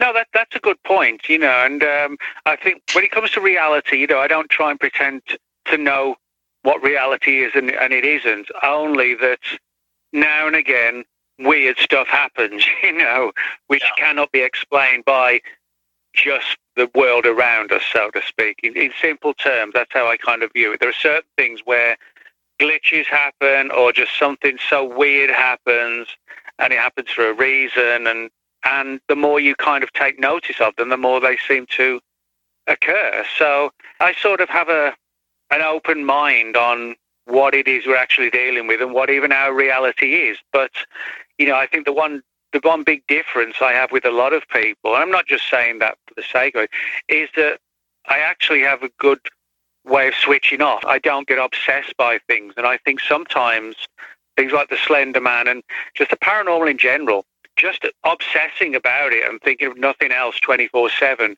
is not a healthy way to live your life, It'll suck you in. As Gene knows, because we've had these conversations before, I work 9 to 5, Monday to Friday, working, writing the books or the articles. 5 o'clock comes round, the laptop goes into sleep mode, and, evenings and weekends are for like taking a girlfriend out to see a band play or going out with a bunch of mates to watch a soccer game, things like that. And I really do switch off. Friday afternoon, 5 o'clock. I don't do anything work-wise, research-wise, till 9 o'clock Monday morning. And I certainly don't do anything after 5 o'clock at night in the week, unless it's like tonight, doing a radio show. And for me, I can see how easily it is to get sucked in, and it becomes like a dark place. And I think that's why I always tell people, make sure you've still got your regular life as well. That's one of the things I've found in the Slenderman phenomenon. Again, whether it's a psychological issue or a supernatural issue, you find for some weird reason, which you don't get with, say, the Men in Black or the Black-Eyed Children or whatever, but with the Slenderman, you get this angle of where it just ends in disaster every time people got obsessed with it. They don't just write articles about it or write books. Their lives are ruined. The fact that happens so many times in relation to the Slenderman. I'm looking at something that caught my attention on the Amazon entry on your book. It says, perhaps, and I quote, like the vast Skynet system in the Terminator movies, the internet is turning against us and attacking us with digital equivalents of our own online nightmares. I may be quoting somebody's blurb, but is that something that you think about? I mean, do you think about the notion of human consciousness and intelligence, what some people call artificial intelligence? Do you really think there's a difference between artificial and natural intelligence? And by the way, that's a really deep question. It is. I mean, it sounds like a simple question, but there's nothing simple about it at all. Now, to answer the question, I would sort of look at what is being said, in this sort of scientific world today. I mean, there are some surprisingly well-known figures in the world of science who do suspect, not believe or conclude, but suspect, that the the internet, if you like, may be becoming kind of self-aware. Now, whether or not, that is exactly the case or not is very much sort of open to interpretation. But, there is, again, like a school of thought that does believe that is the case. And the reason why I mention that in the book, more than anything else, is actually one particular story which was given to me for the book. And it came from a young woman named Lacey, who I interviewed.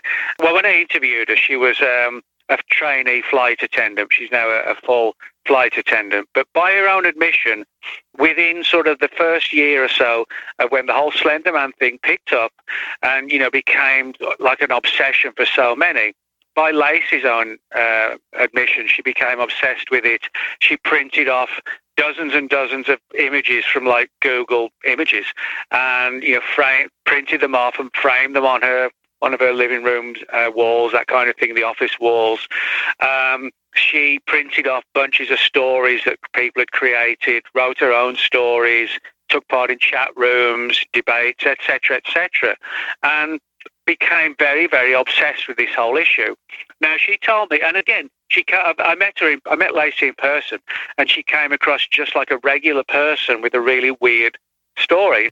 More weird stories. Nick Redfern, Michael Allen, Gene Steinberg. You're in the Paracast.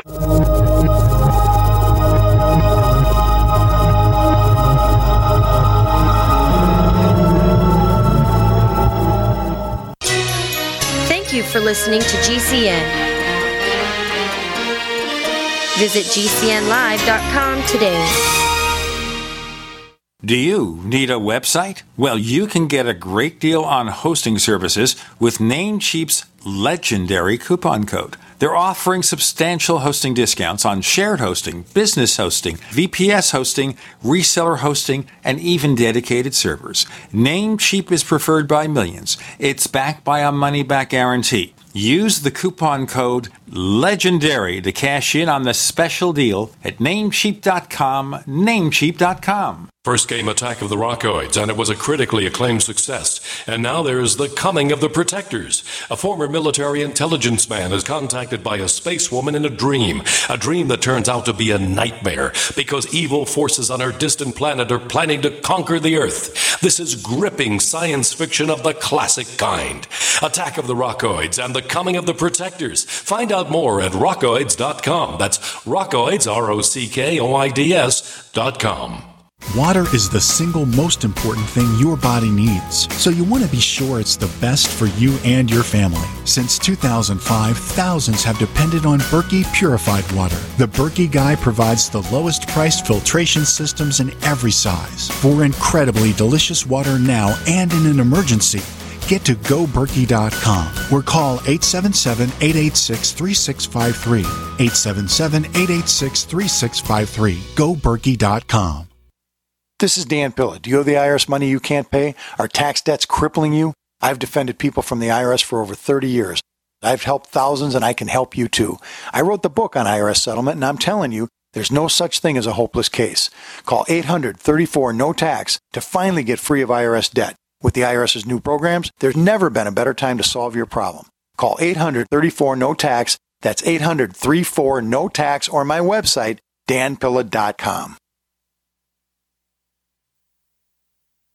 Anytime, any place, anywhere. Radio remains the most intimate of all forms of media. At home, at work, in the car, on smartphones. Over 90% of consumers still listen to radio every week. That makes choosing radio as a place to advertise your business one of the best decisions you can make. Email advertise@gcnlive.com and partner up with an experienced GCN representative. Advertise@gcnlive.com. Easy, affordable, effective. Do you have difficulty taking supplements? Are you searching for a high-quality, complete nutritional drink that your whole family will love? NutriMedical's Life Support has arrived. All of your daily nutritional requirements in one quick, delicious drink. Dr. Bill Deagle's Life Support is a proprietary blend of vegan protein, activated vitamins, essential minerals, amino acids, probiotics, green tea, digestive enzymes, anti-inflammatories, cancer prevention, detoxification, and much more. Your body will high-five you for this one. Life Support is the best complete nutritious cheapest meal replacement on the market. Whether you are an elite athlete, have post-operative challenges, chronic illness, elderly, or a family that just wants a quick, delicious drink, try Dr. Bill Deagle's Life Support for optimized nutrition in one great tasting smoothie. Just add cold water, almond milk, fruit, or anything else you like. NutriMedical's Life Support. Try our great tasting chocolate or vanilla today. Call 888-212-8871 or visit us online at NutriMedical.com. NutriMedical.com for the whole family.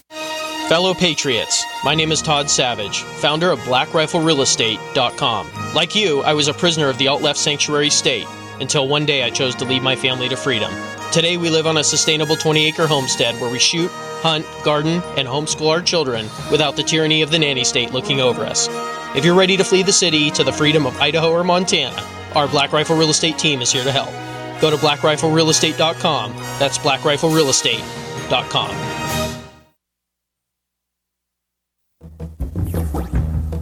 Hi, this is James Fox from Chasing UFOs. You're listening to the Paracast, the gold standard of paranormal radio.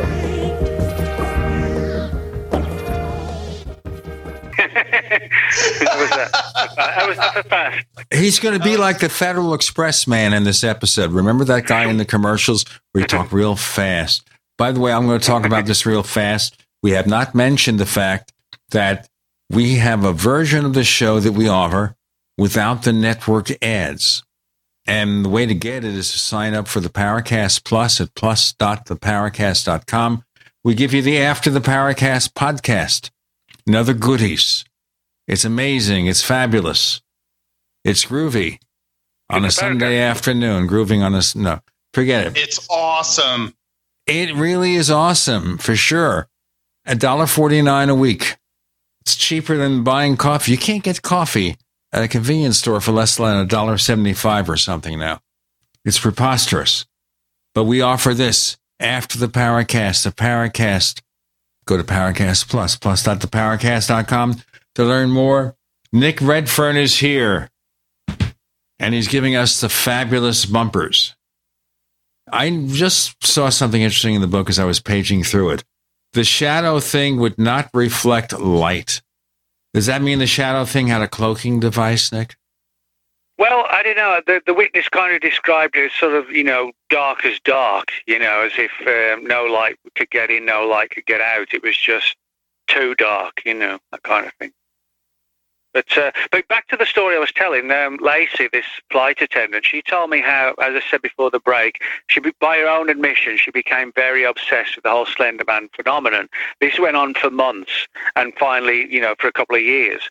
And on one occasion, at the height of all this, she put her laptop in sleep mode at night. And as she did so, she said just for like a millisecond, but enough just to register it in the eye, she saw like a faceless face, like the Slender Man on the laptop image, or on the screen, I should say. She saw the image and found it kind of a bit creepy and weird. And then sometime afterwards, again, when she was putting it into sleep mode, she saw like this skinny, spindly, spidery humanoid figure, again, very, very, very briefly on the screen. And then on a third occasion, as she was putting it again into sleep mode, she heard something say, "We're friends now." Now, of course, people have said to me, and it's not impossible, maybe somebody had sort of got into her system, hacked into her system and was playing mind games with her. I don't know. But what I can tell you is that Lacey became, like so many others, just plunged into a state of fear, of obsession, of paranoia. And to the point where she actually owned a copy of a previous book written by a friend of mine called Robin Swope. Robin wrote a book about 5 years ago called The Slender Man from Fiction to Fact. And Lacey got so obsessed, she actually burned Robin's book, her copy of Robin's book. And that's, demonstrates not just the obsession angle, but how you have this weird crossover between an alleged real Slender Man, if you like, but coming to life out of the internet and interacting with someone who is using the internet to find all they can on the Slender Man. Now, as I said, the easiest option in all this is that somebody was playing mind games and hacking her and so forth. But if not, then you have this angle of somehow the Slender Man and the internet and the victim all becoming part of one phenomenon, so to speak. Well, I can tell you from my own personal experience, and I've had many of them. These are the non sequiturs I talked about, Gene, is that I would be with a friend and we would be thinking about something and we'd be wandering around in some dark place because we like to go out and we like to hike and drink vodka. Don't ask me why. We just like to do that. That was our thing. We did it in Dallas, Texas. I mean, we did it down in Dallas Nature Center. We would go down to it's now called the Cedar Creek Reserve, and we would walk down the trails. And I remember a fascinating experience that we both had simultaneously while we were walking down the trail. And it involved us both talking about something, that we had experienced years before that we couldn't explain. And we were talking about it while we were drunk. And all of a sudden, we started hearing noises and things coming out of the bushes as if it was coming after us. And I remember seeing figures that didn't make any sense to me, and like figures that were, humanoid, that were chasing us. And I remember us running and screaming out of the park. And this was 5 miles of trails. So if you could imagine us being stuck on those trails and going, what the hell is that? And we're having this shared, kind of a hallucination experience because we had been talking about something. Now, I call this a non sequitur because I'm not going to try to explain it. I'm not going to say that I know what it is or that I even think that there was anything physically real about it. But psychically, we were both on the same wavelength and we both saw the same thing and we both explained it in the same way. And to this day, we still talk about it.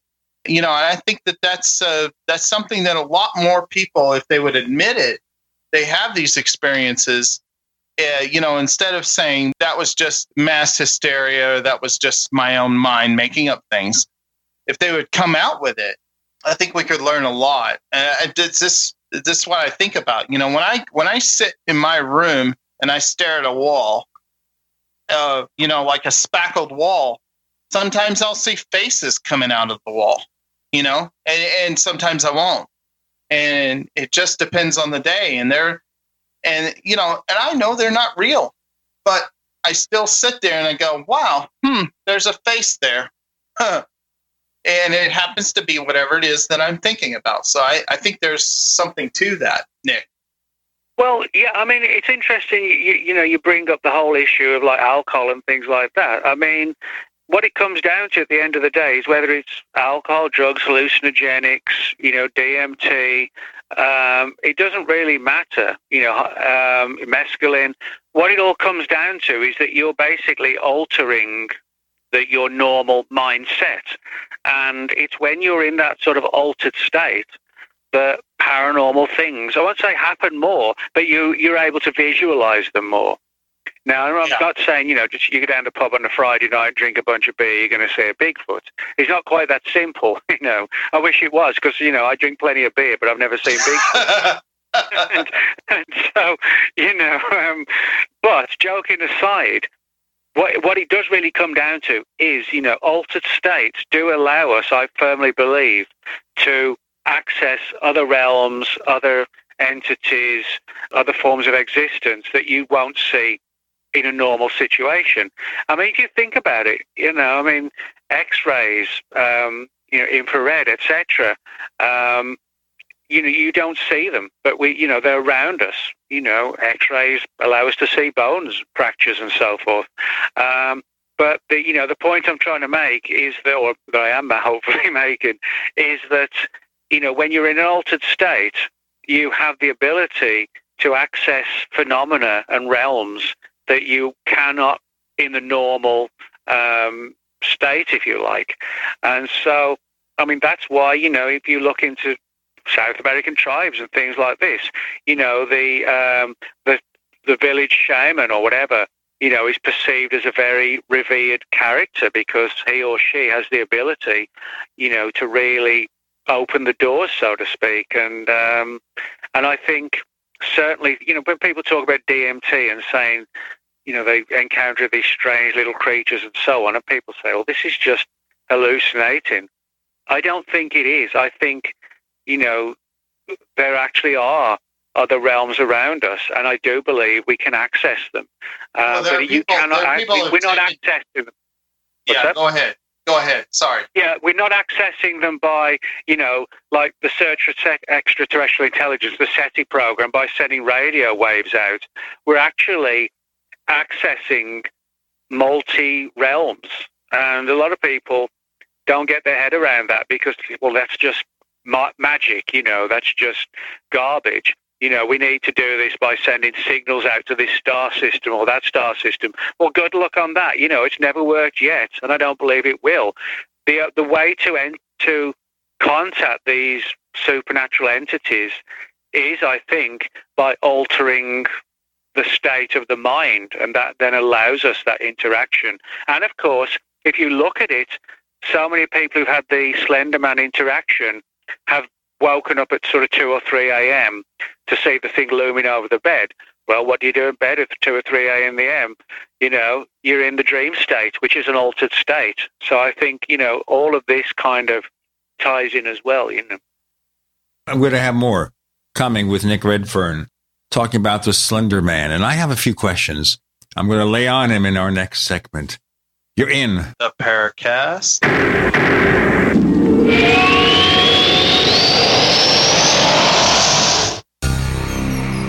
Thank you for listening to GCN. Visit GCNlive.com today. We also have swag. We have all these exclusive Paracast things that you can buy. We've got 60 or so different items, and entails T-shirts, sleeves for notebook computers, iPad cases, mouse pads, the Paracast Jumbo Tote Bag, all sorts of T-shirts and jackets and stuff like that for men and women. We have a Paracast aluminum water bottle. All this stuff, you go to store.theparacast.com, store.theparacast.com. What makes it special is that the items are the best quality, great T-shirts, fabrics, and they have our official logo on them. That's what makes them special, in multiple sizes and colors. We even have stuff for children, stuff for women, stuff for men. We have all sorts of sizes, like small up to X large. A lot of good stuff. That's the swag from the Paracast. You go to store.theparacast.com, stop by, and take a shopping tour. It's a no-brainer. A Big Berkey water filter is the one you need, period. You need a water filter that removes chlorine, fluoride, pharmaceuticals, BPA, and other endocrine disruptors, pesticides, bacteria, viruses, and much more, right? And does it all at only 2 cents per gallon. Get the original, most trusted name in gravity water filtration, Big Berkey. And now GCN listeners receive 5% off ceramic filter systems using code GCN. Call or click 1-877-99-BERKEY or BigBerkeyWaterFilters.com. That's 1-877-99-BERKEY. Bacon lovers, we ship free. Try our amazing bacon. No refrigeration required. Proprietary value-added packaging provides 10-year shelf life and protects the leanest, thickest, center-cut, fully cooked bacon in America today. Ready to eat right from the pouch or warm and serve. Savory and delicious. Wholesale price for your everyday use. Order today at readytoeatbacon.com. readytoeatbacon.com.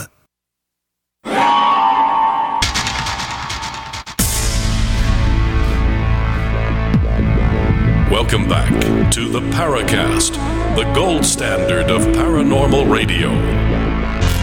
And now, here's Gene Steinberg.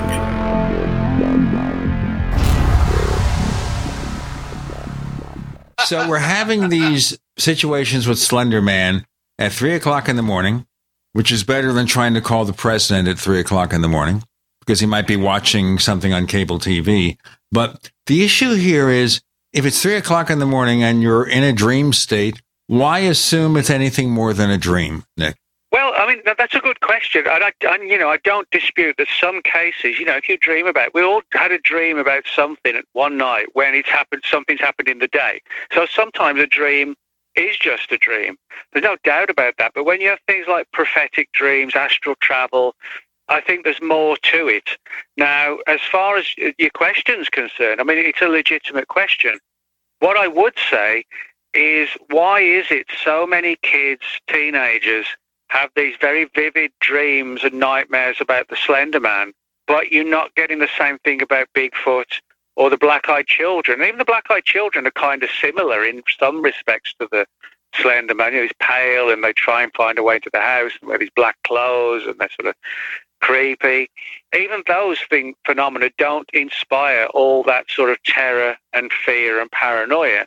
When you have cases of people waking up at, say, 2 or 3 a.m., which is a classic time for people waking up and having paranormal experiences like sleep paralysis and seeing strange entities at the end of the bed. You can find those stories going back to stories of like Lilith thousands of years ago, like this predatory creature. And today you've got things like the old hag in Newfoundland, which are very similar. So either you view this as like a glitch of the mind, or when you're in that deep, very deep sleep state, you're able to interact with something which can also interact with you. Granted, part of this is going to be down to personal perspectives as to whether you view it as paranormal or not. I've actually had a couple of those weird experiences like sleep paralysis, and I've spoken to enough friends who've had them, which leads me to believe there is sort of an external component which can interact in our dream state, which is a highly controversial thing to claim, that paranormal entities can get into our dreams and manipulate them, which is not unlike the image in the Matrix movies where we actually really are all fast asleep, and you have the Matrix manipulating our dream state, if you like, to make it look like something far more like the reality that we do live in, or we hope we live in. But yeah, I mean, I cannot actually dispute what you said, Gene. How do we know that some of these aren't dreams? Well, some of them maybe. I'm not sort of dogmatically saying they're all this or that, because that would be unfair and it would also be wrong. But I do think there's enough data to suggest there is something weirder going on. It's not just this or that. Well, let's look more into the determinant here about separating the dream state from the reality. I was just considering here where somehow people are forced or encouraged or enabled to do things they aren't aware about, like they're being controlled by these creatures. We've already talked about, the two girls in Waukesha. They firmly believe they had to do this in the name of the Slender Man. I mean that's a fact. It's not that this was just something they had this sort of vague idea, well, we should do this. No, it was like, this has to be done in the name of him. I mean, I'll give you another example. Only 1 week after the attack on Peyton Leutner, when she was stabbed 19 times in Waukesha, there was another attack in Hamilton County, Ohio, where a young girl attacked her mother. Fortunately, her mother survived, but when the police checked into it, they found that she had a heavy obsession with the Slender Man. There was another case in Pasco, Florida. This was just 3 months after the one in Hamilton County, where a young girl burned the house down and nearly killed her mother and her brother, but luckily they managed to escape. And she too had this journal where she was an obsession with the Slender Man. But certainly the most sort of tragic one and deadly one, which went in some respects sort of far more dangerous than the attack in Waukesha in 2014. One which actually, in May 2014, there was one month later in June 2014 in Las Vegas, involved a married couple, Jared and Amanda Miller. And they shot dead 2 cops and a man in Walmart and went on this shooting spree around Vegas. Both of them were absolutely obsessed with 2 fictional entities, one being the Slender Man and the other one being the Joker from the DC comics. As far as his wife was concerned, Amanda, I mean, she had her own obsessions as well, also from DC comics. And, you have this situation where you have people who, some people say, well, it may just be just mental illness, but why does it just keep happening, in relation to things like the Slender Man. And as I said, Jared Miller's wife, she was obsessed with the Harley Quinn character, like a super villainess from DC Comics. They were also interested in the whole angle of thought forms and cosplay particularly. Now, if you put those two issues together, cosplay and thought forms, that's sort of like lighting the dynamite for creating a thought form. Well, there's a lot of people creating that thought form, and they like to post their videos about that thought form. I mean, if you go to YouTube and you do a search query on Slenderman, it's all over the place. Have you looked at these? I mean, they're fascinating. It's an own entire phenomenon. I mean, if you just type the word Slenderman as one word into Google, there's more than 7 million results. Yeah. I mean, we're talking about something that is not just an interest. It is a massive phenomenon. I'll give you one kind of disturbing and sort of slightly creepy story. One of the people I interviewed for the book, it was Olaf Phillips, who runs and publishes Paranoia magazine, which is a newsstand magazine. And I interviewed Olaf because he told me how he had an interest in the Slenderman phenomenon, and they actually devoted one issue of the magazine to the Slenderman. And Olaf had a really interesting story to tell me about his young son. This is when his son was pre-teen era, sort of 8 or 9.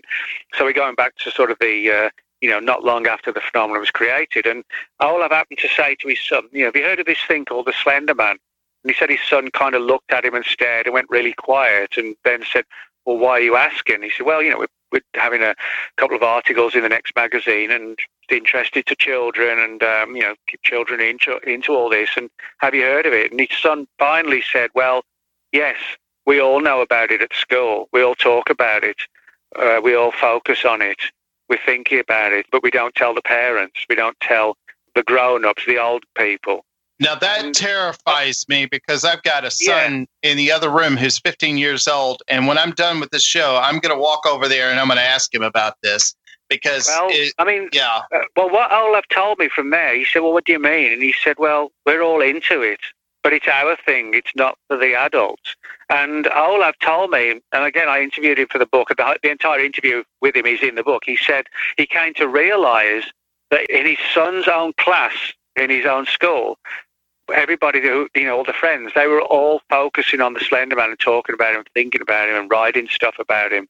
And yet they were successfully able to keep it from the teachers and the parents. And it was only when Olaf himself brought it up that he began to realize that there was undercurrent of this phenomenon being discussed, and none of the old guys, so to speak, as he worded it, knew anything about it. And they made Olaf think, well, this is my son's school. What about the school down the road? What about the school in the next county, or in the schools in the next states, the next countries, the next continents? And he realized that there was this sort of silent going under the radar, so to speak, of all these kids obsessed with this and nobody knowing about it other than the kids themselves. Wow, that's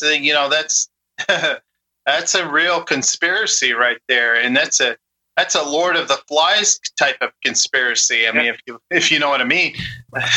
You know what I mean? I think we're going to take a break and then do the final third of the show. With Michael Allen, our guest co-host, Nick Redfern, we're doing the Slenderman Mysteries. I was thinking we can call the book the Slenderman Chronicles. The Slenderman Prophecies. I guess it could have been Slenderman Prophecies. Probably would have been a little bit too close to the Mothman Prophecies, but people would probably give a bunch of crap for that, Yeah, quite deserved. Okay, gotta break it. You're in the Paracast.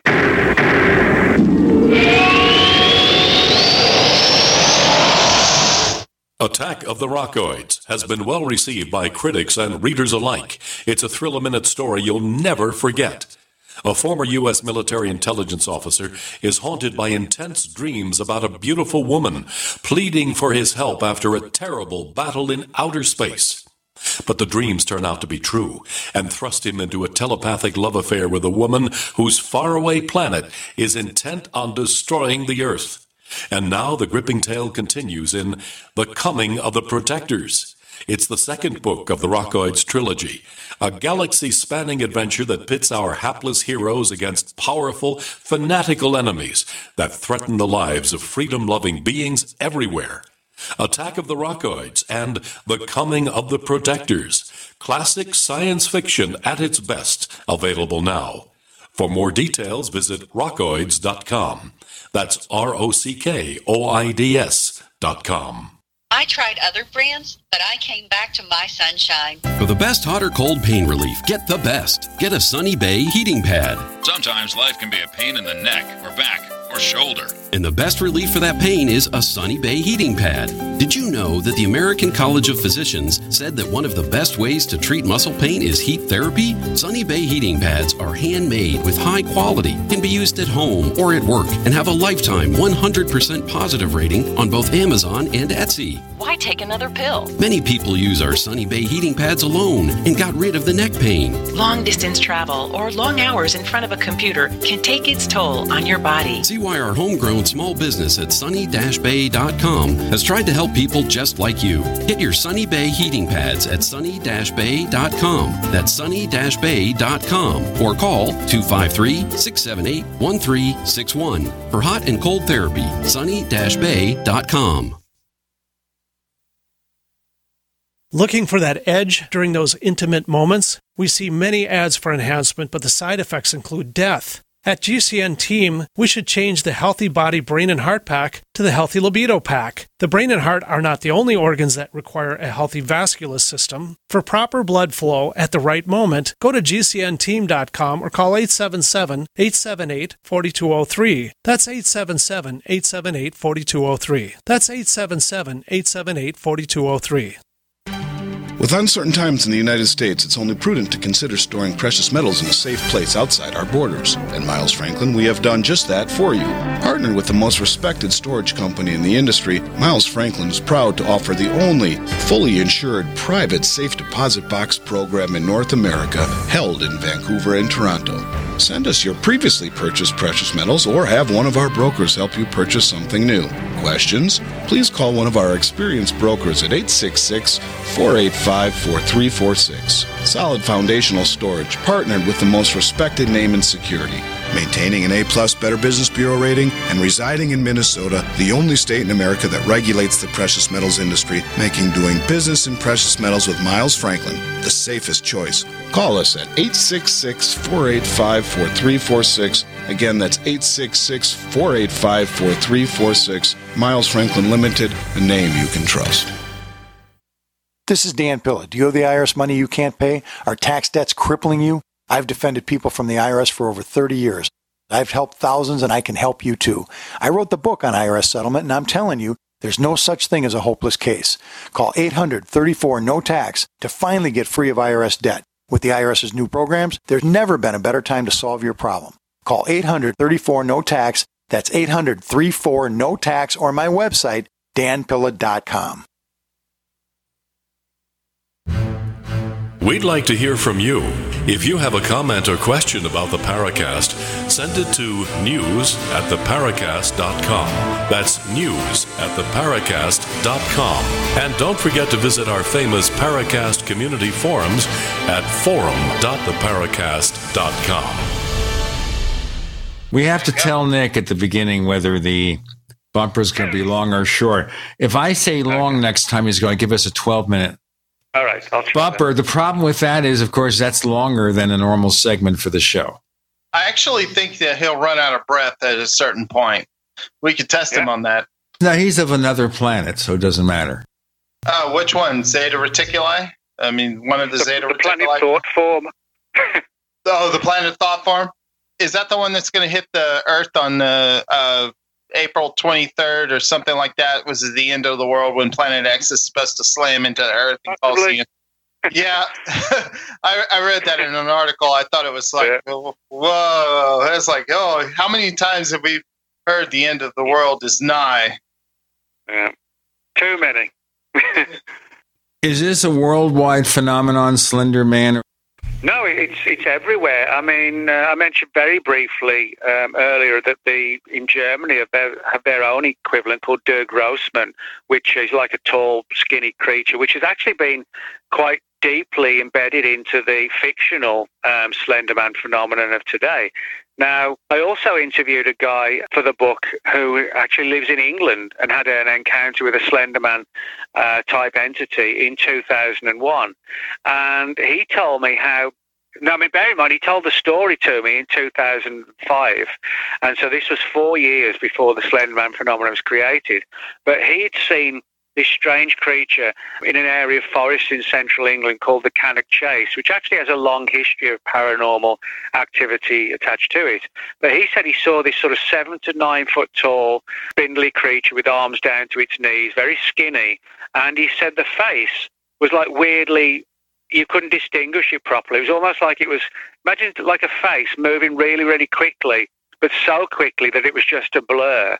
You know, he related this story to me. I still have his original email from you know, the mid-2000s on file, you know, where I can prove that he told all this story 4 years before the Slenderman story was even on anybody's radar. So, you know, we've got Germany, we've got the UK, and it's not just Western cultures. You know, as I said earlier, Native American lore, they have a creature called Walking Sam, which again is a tall, skinny figure that wears a hat, and it's kind of vaguely like a Man in Black type character, and is also dangerous to children. Again, you can find these things all around the world, but they have their own names in their own little towns and villages and their own cultures, you know, like the Pied Piper in Germany.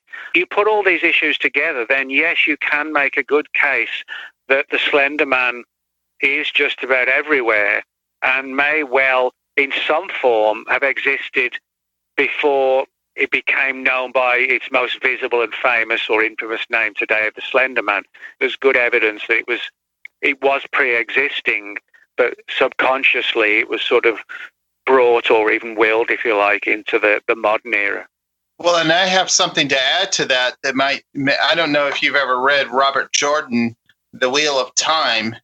It's a massive, he's considered like the Tolkien of the modern age. He wrote a 13-volume book, The Wheel of Time, and there is this being called a Murdrel, which has no eyes, and that's about as close to a non-face as you can get. They're spindly-looking beings. I mean, they don't have tentacles. They're eyeless, but they can see kind of that whole aspect of them, and then being dark and extremely quick, strong, and they're also called, by the way, gray men in some instances, which is really interesting. But I mean, even in the, you know, modern mythology, you know, the Wheel of Time, you know, fantasy, you see the instances of what I would consider, at least from the faceless point of view. If you have no eyes, you might as well have no face. They can see with perfect clarity, but their appearance never varies, and they're always male. They're identical in features, and Bill's always described as that of a tall man and very thin. So it's very interesting, you know, something that you might be interested if you've never read The Wheel of Time. That this being is a massive player in that story, that epic. It's a very, I think that you're right. There's something very primordial about it, and I think that people need to study it more, get to the bottom of it.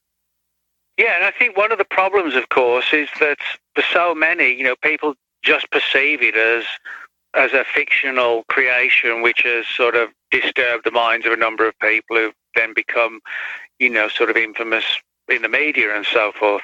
When you look into it deeper and you speak to the witnesses who actually haven't gone on the record but, you know, swear they've seen this thing, this entity, it really is difficult, you know, to suggest that it is just psychological. You know, and it does create sort of a creepy vibe. I mean, you know, you mentioned these sort of, you know, these creepy creatures you just talked about without eyes. Well, I mean, a perfect example of similarity, a 2007 movie which you may have seen, Pan's Labyrinth. Now, Pan's Labyrinth is sort of like it's like an adult version of a Harry Potter movie. It involves this young girl, Ophelia, in Spain in the Second World War, who descends into this state where she lives with these, in her dreams, if you like, with these sort of strange magical entities, kind of straight out of a Harry Potter movie or novel. But you're never really sure if she's actually accessed a real magical world or if it's just her mind disintegrating and trying to find a way to, cushion the trauma of the war. But what's interesting, that in Pan's Labyrinth, you have this character known as the Pale Man who has no eyes, and his eyes are actually in his palm of his hands. Now, what's particularly interesting is that the guy who played the Pale Man in Pan's Labyrinth is an actor named Doug Jones, and Doug Jones just happened to be the man who played the Slenderman type character in the 2015 movie called Always Watching, which is basically based around the Slenderman.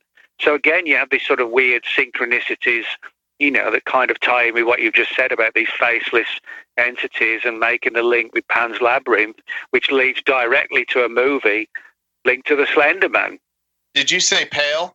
Pale, P-A-L-E, yeah, Pale. Yeah, because that's exactly what I mean. I'm looking at an image right now, and that's exactly what they are. They are not human, but they're close enough to being human to be something that's recognizable. And I think that is a very significant point that people need to look at. I mean, that's really, it's that goes beyond synchronicity. Mm-hmm. Well, again, it's a matter of sort of looking for the threads, I think, more than anything else. But of course, I think a lot of people just aren't looking into the paranormal angle. I mean, certainly, when the two girls were in court, you had psychologists and psychiatrists talking about this and that. Very few people really have touched on the potential paranormal aspect of all this. And, I think it's an area that should be touched on more. Got to touch this announcement. Okay. Then we'll get back with Nick and Michael. And you're in the Paracast.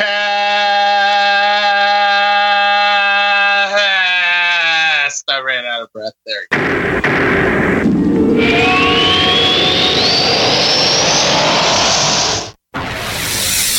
You are listening to GCN. Visit GCNlive.com today.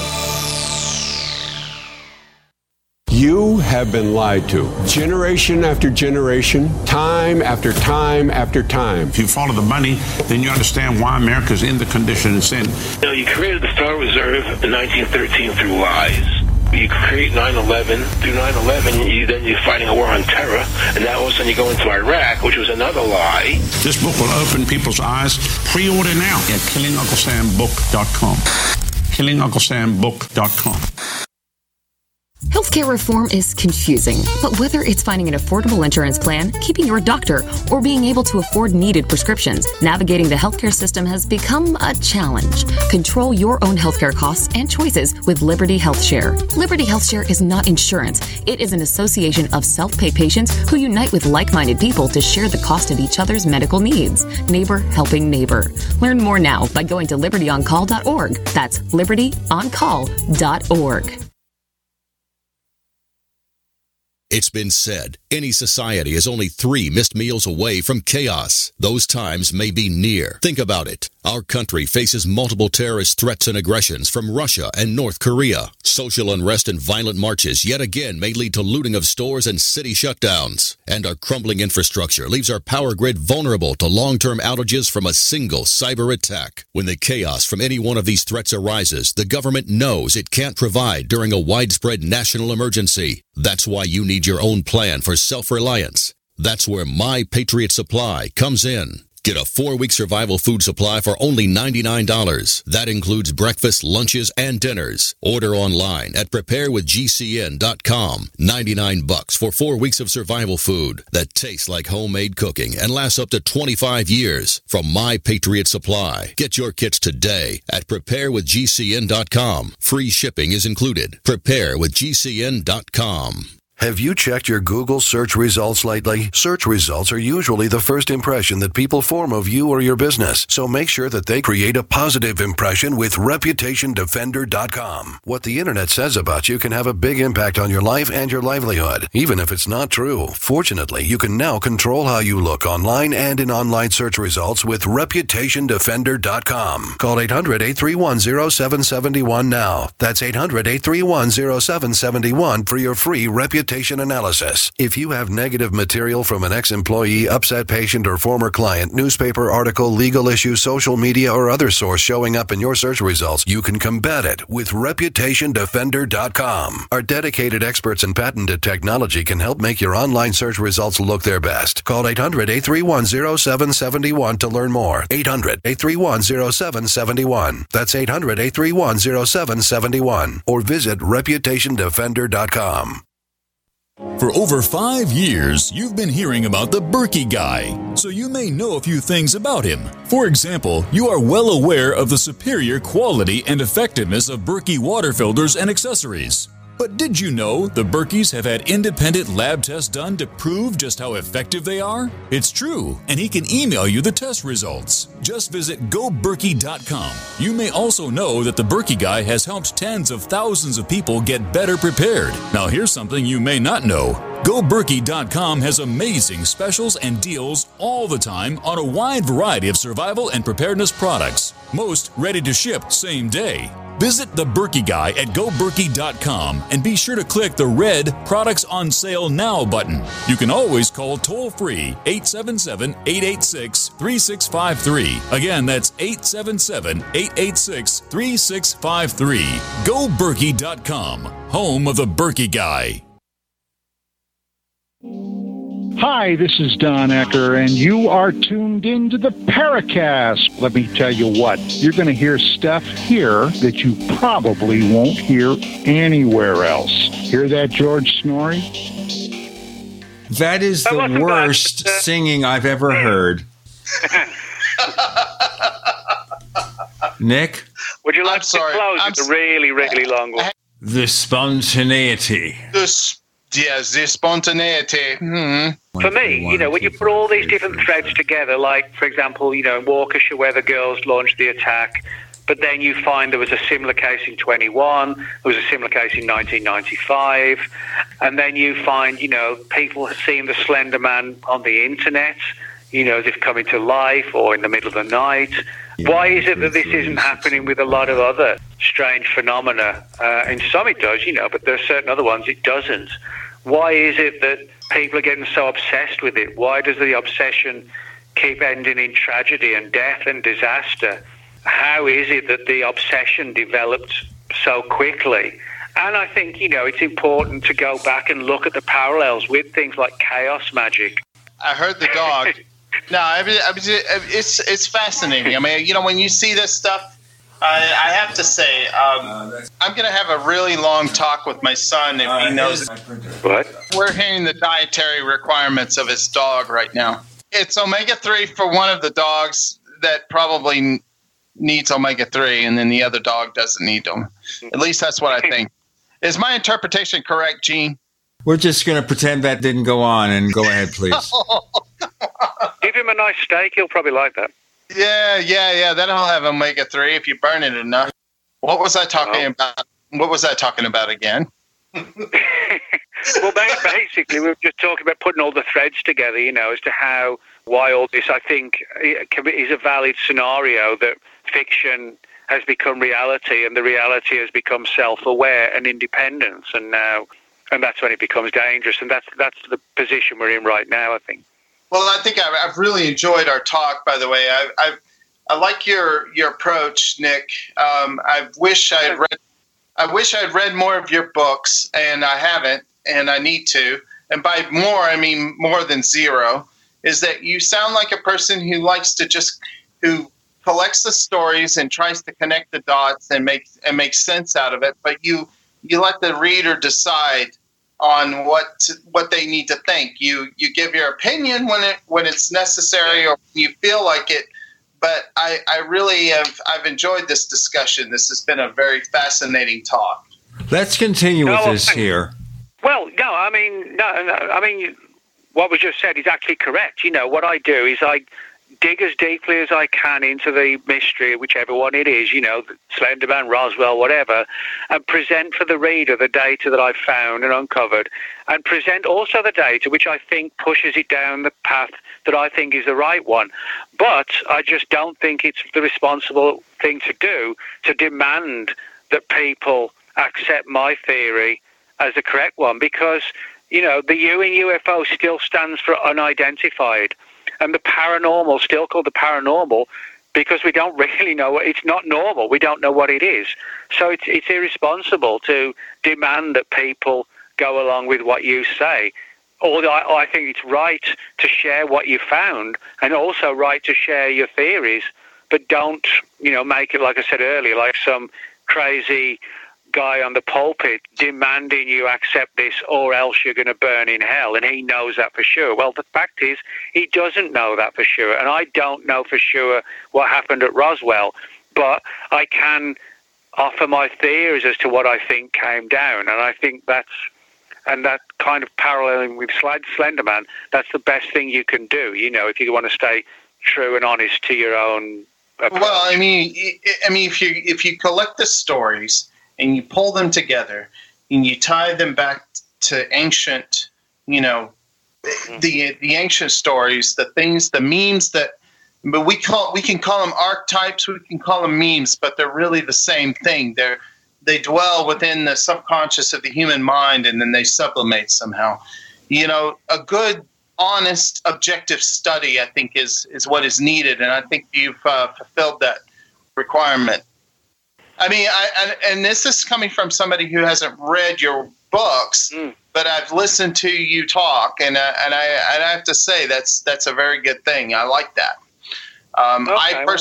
I personally, I have the same feeling. I have no idea, you know, in every single incident that I've ever read, I have no idea what it is.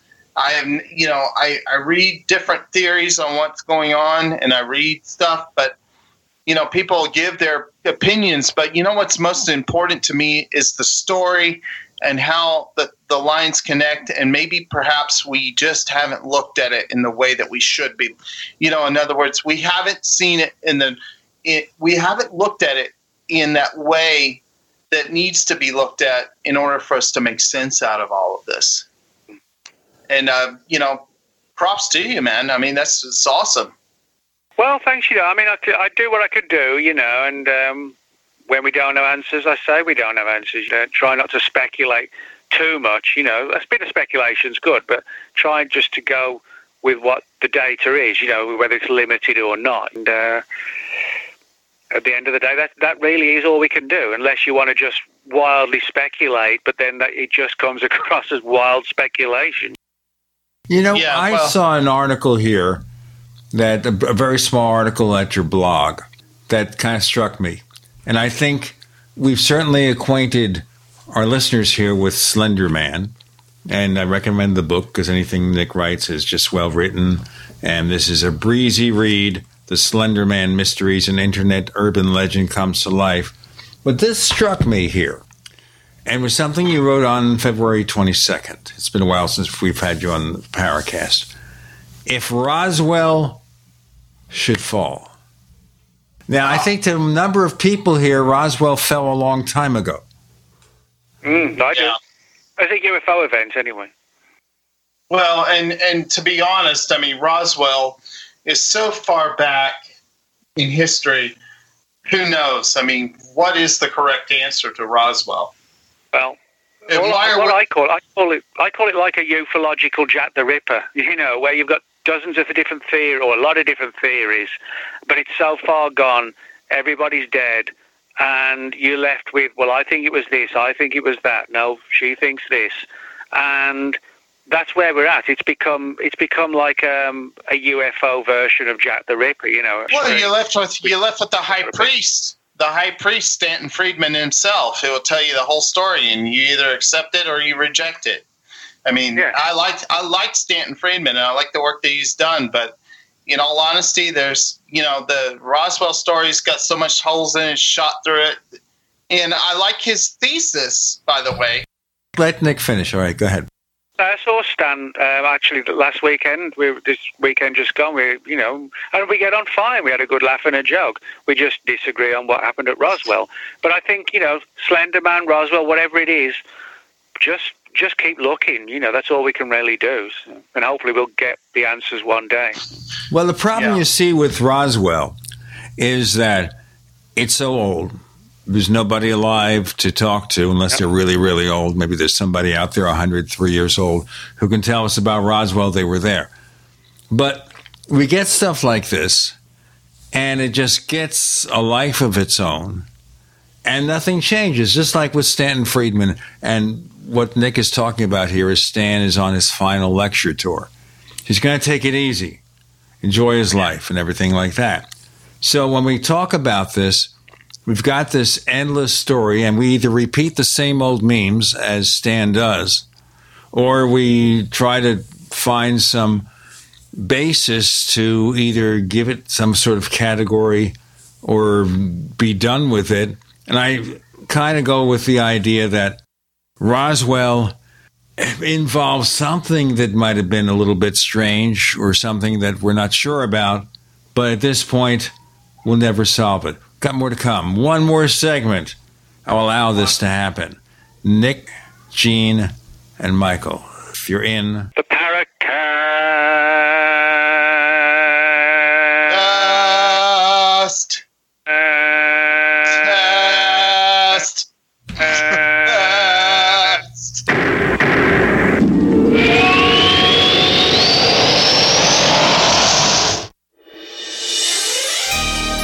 Thank you for listening to GCN. Be sure to visit GCNlive.com today. As you know, neighbors, web hosting can be pretty cheap, but not all hosting is the same. DreamHost wins Best of Awards year after year. You get unlimited disk space, unlimited bandwidth, and even the low-cost plans put your sites on high-performance SSDs. Want to know more about what DreamHost has to offer? Go to technightowl.com/host. Once again, that's technightowl.com/host. First came Attack of the Rockoids, and it was a critically acclaimed success. And now there is The Coming of the Protectors. A former military intelligence man is contacted by a space woman in a dream that turns out to be a nightmare because evil forces on our distant planet are planning to conquer the Earth. This is gripping science fiction of the classic kind. Attack of the Rockoids and The Coming of the Protectors. Find out more at rockoids.com. That's Rockoids, ROCKOIDS.com. Fellow Patriots, my name is Todd Savage, founder of BlackRifleRealEstate.com. Like you, I was a prisoner of the alt-left sanctuary state until one day I chose to lead my family to freedom. Today we live on a sustainable 20-acre homestead where we shoot, hunt, garden, and homeschool our children without the tyranny of the nanny state looking over us. If you're ready to flee the city to the freedom of Idaho or Montana, our Black Rifle Real Estate team is here to help. Go to BlackRifleRealEstate.com. That's BlackRifleRealEstate.com. You have been lied to. Generation after generation, time after time after time. If you follow the money, then you understand why America's in the condition it's in. No, you created the Federal Reserve in 1913 through lies. You create 9/11. Through 9/11, you're fighting a war on terror, and now all of a sudden you go into Iraq, which was another lie. This book will open people's eyes. Pre-order now at KillingUncleSamBook.com. KillingUncleSamBook.com. Water is the single most important thing your body needs, so you want to be sure it's the best for you and your family. Since 2005, thousands have depended on Berkey purified water. The Berkey Guy provides the lowest priced filtration systems in every size. For incredibly delicious water now and in an emergency, get to GoBerkey.com or call 877-886-3653. 877-886-3653. GoBerkey.com. Normal blood pressure, naturally. How would that make you feel? I'm Don from New Mexico. January of 2000, I had a heart attack. Then my real health began going downhill. I had high blood pressure, diabetes, poor vision. I wasn't sleeping well. I was a mess. Don reports dramatic improvements with Heart and Body Extract. I started taking Heart and Body Extract. From within a few days, I started sleeping better. My blood pressure normalized. My diabetes normalized. My sleep improved. Experience these benefits and more when your body heals itself with the assistance of Heart and Body Extract. Order at hbextract.com or call 866-295-5305. That's hbextract.com or call 866-295-5305. And folks, I did not expect this at all. By the 7th, 8th, and 9th day, I saw dramatic improvements from taking Heart and Body Extract. Heart and Body Extract comes with a 100% ironclad money-back guarantee. Details at hbextract.com or call 866-295-5305 for Heart and Body Extract. This is Dan Pilla. Do you owe the IRS money you can't pay? Are tax debts crippling you? I've defended people from the IRS for over 30 years. I've helped thousands, and I can help you too. I wrote the book on IRS settlement, and I'm telling you, there's no such thing as a hopeless case. Call 800-34-NO-TAX to finally get free of IRS debt. With the IRS's new programs, there's never been a better time to solve your problem. Call 800-34-NO-TAX. That's 800-34-NO-TAX, or my website, danpilla.com.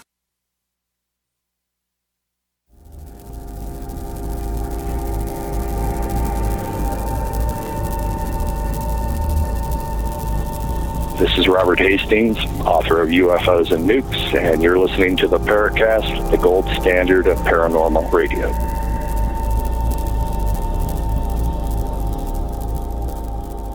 It's dueling Paracast, ladies and gentlemen.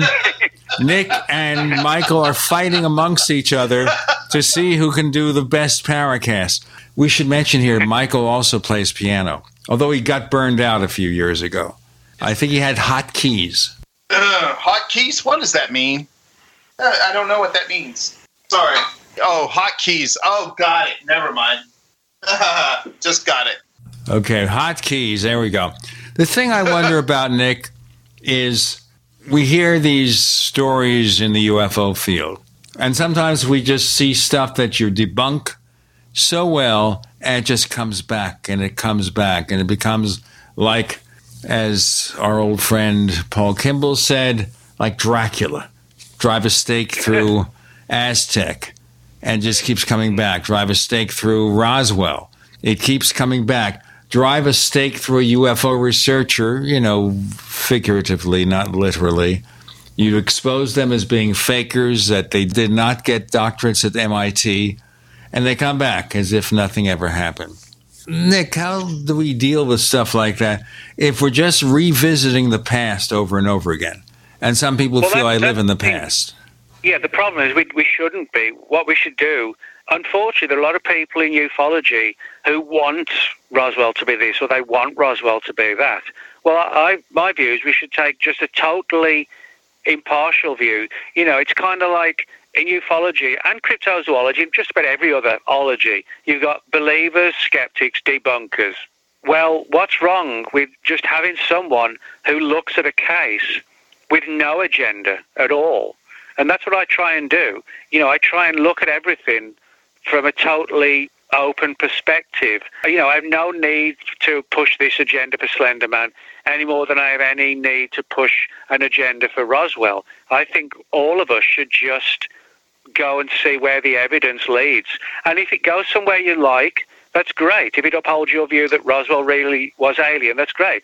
If the data pushes you down a different path, say it was some sort of military experiment, and you hate it, and you don't want it to believe that, but if you're honest enough to admit to yourself, well, I think it was, then that, I think, is the way we should be doing the research, not just, it's what Greg Bishop calls UFO porn. In other words, giving people exciting stories instead of giving them hard facts. Well, I'd like to have a few hard facts, but what could we do with them? It's like reading the same report or a similar report of a UFO sighting. And I'll mention, of course, MUFON. And you read the same sighting 400 times, and my God, it's enough. Well, that's right. I mean, it's like how many times can we not just write about Roswell, but say, for example, the Cash Landrum case or, the McMinnville photograph. Is it real or is it a car wheel or whatever? There's far more debate than there is answers coming forward. Part of it is just due to the fact that people want their belief systems upheld, and when they get questioned, they put out another book explaining why it's all correct, that kind of thing. So that says more about people than it does about ufology, because you get the same arguments about a different topic, but the design of the arguments is just the same in ghost hunting or Bigfoot seeking or, people who go looking for Mothman or people who want to try and solve the Kennedy assassination. It's all exactly the same approach. I believe this. Well, he believes that. She believes that. and another book comes out with another theory, or another book upholds a different, an earlier theory. It's not something that is basically sort of driven around ufology. It revolves around every single mystery that's ever been investigated, really, apart from the ones that have been solved. Yeah, but the thing we also have to consider here is any of this solvable? Are we going to solve Slenderman? We're going to wake up one day and, that's it. Cool. Solve Roswell. We'll wake up one day, that's cool. Well, in terms of Roswell could actually be solved if the old files still exist and one day they surface. Regardless of what happened at Roswell, whether it was a UFO crash with dead aliens or it was some sort of bizarre and disturbing military experiment, using human test subjects or something like that, whatever the answer is, somewhere those files are still tucked away. And so there's a potential one day that we could solve it if, say, those files were released either deliberately or accidentally, or in kind of like a ufological Edward Snowden, something that was totally unforeseen. When it comes to, solving it, that could be solved if that happened. I guess the only way you could prove something like the Slender Man is to sort of initiate similar experiments to try and create thought forms of other entities. Well, I think you've already proven it. But not to tell anybody. Keep it totally quiet and then see if people start seeing that entity that you took from fiction to fact. But, it's a small group of people that are focusing on it. They agree not to tell anyone. And then if suddenly a tulpa version of some famous creature from the world of fiction suddenly starts to be seen, then at least you can make some degree of a case that this can be achieved, I think what you're saying, I can give you a personal experience where there was something that I didn't believe existed until somebody told me in the context of religion.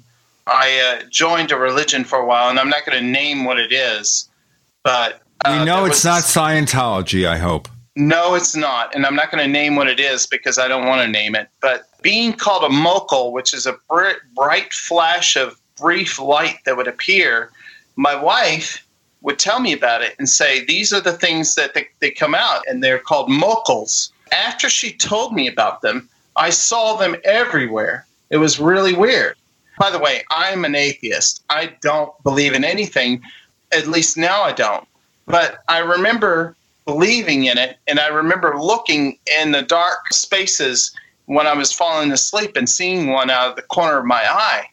And I will tell you, there is something to that. When you believe in something and when you put your mind on an entity, an experience or phenomenon, and you imagine it in your head, you will manifest it out in the physical realm.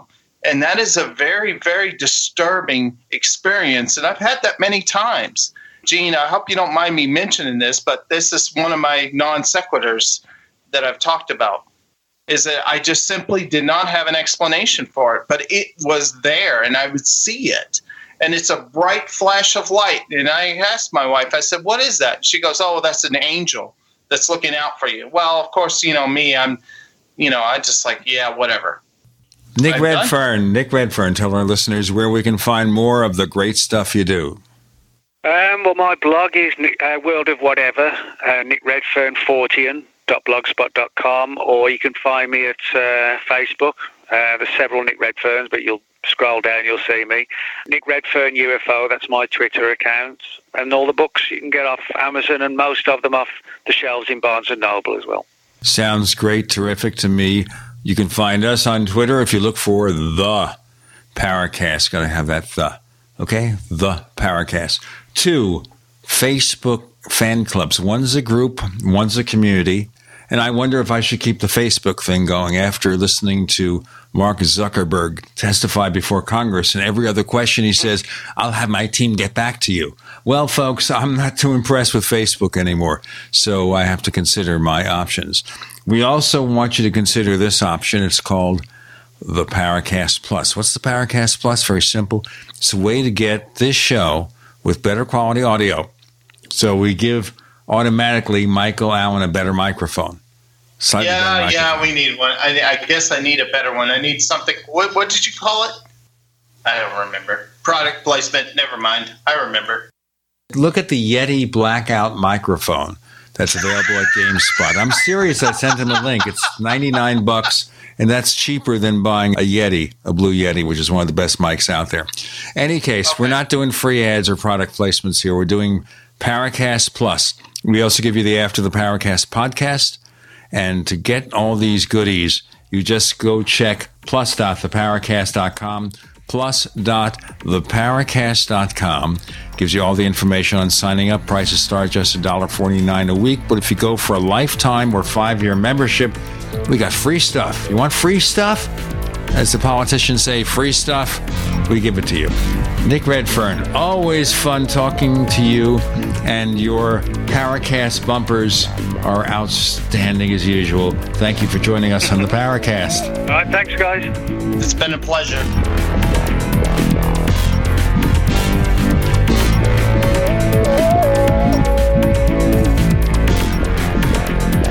The Paracast, featuring Gene Steinberg and Christopher O'Brien, is a copyrighted presentation of Making the Impossible, Incorporated. Tune in next week for a new adventure in The Paracast.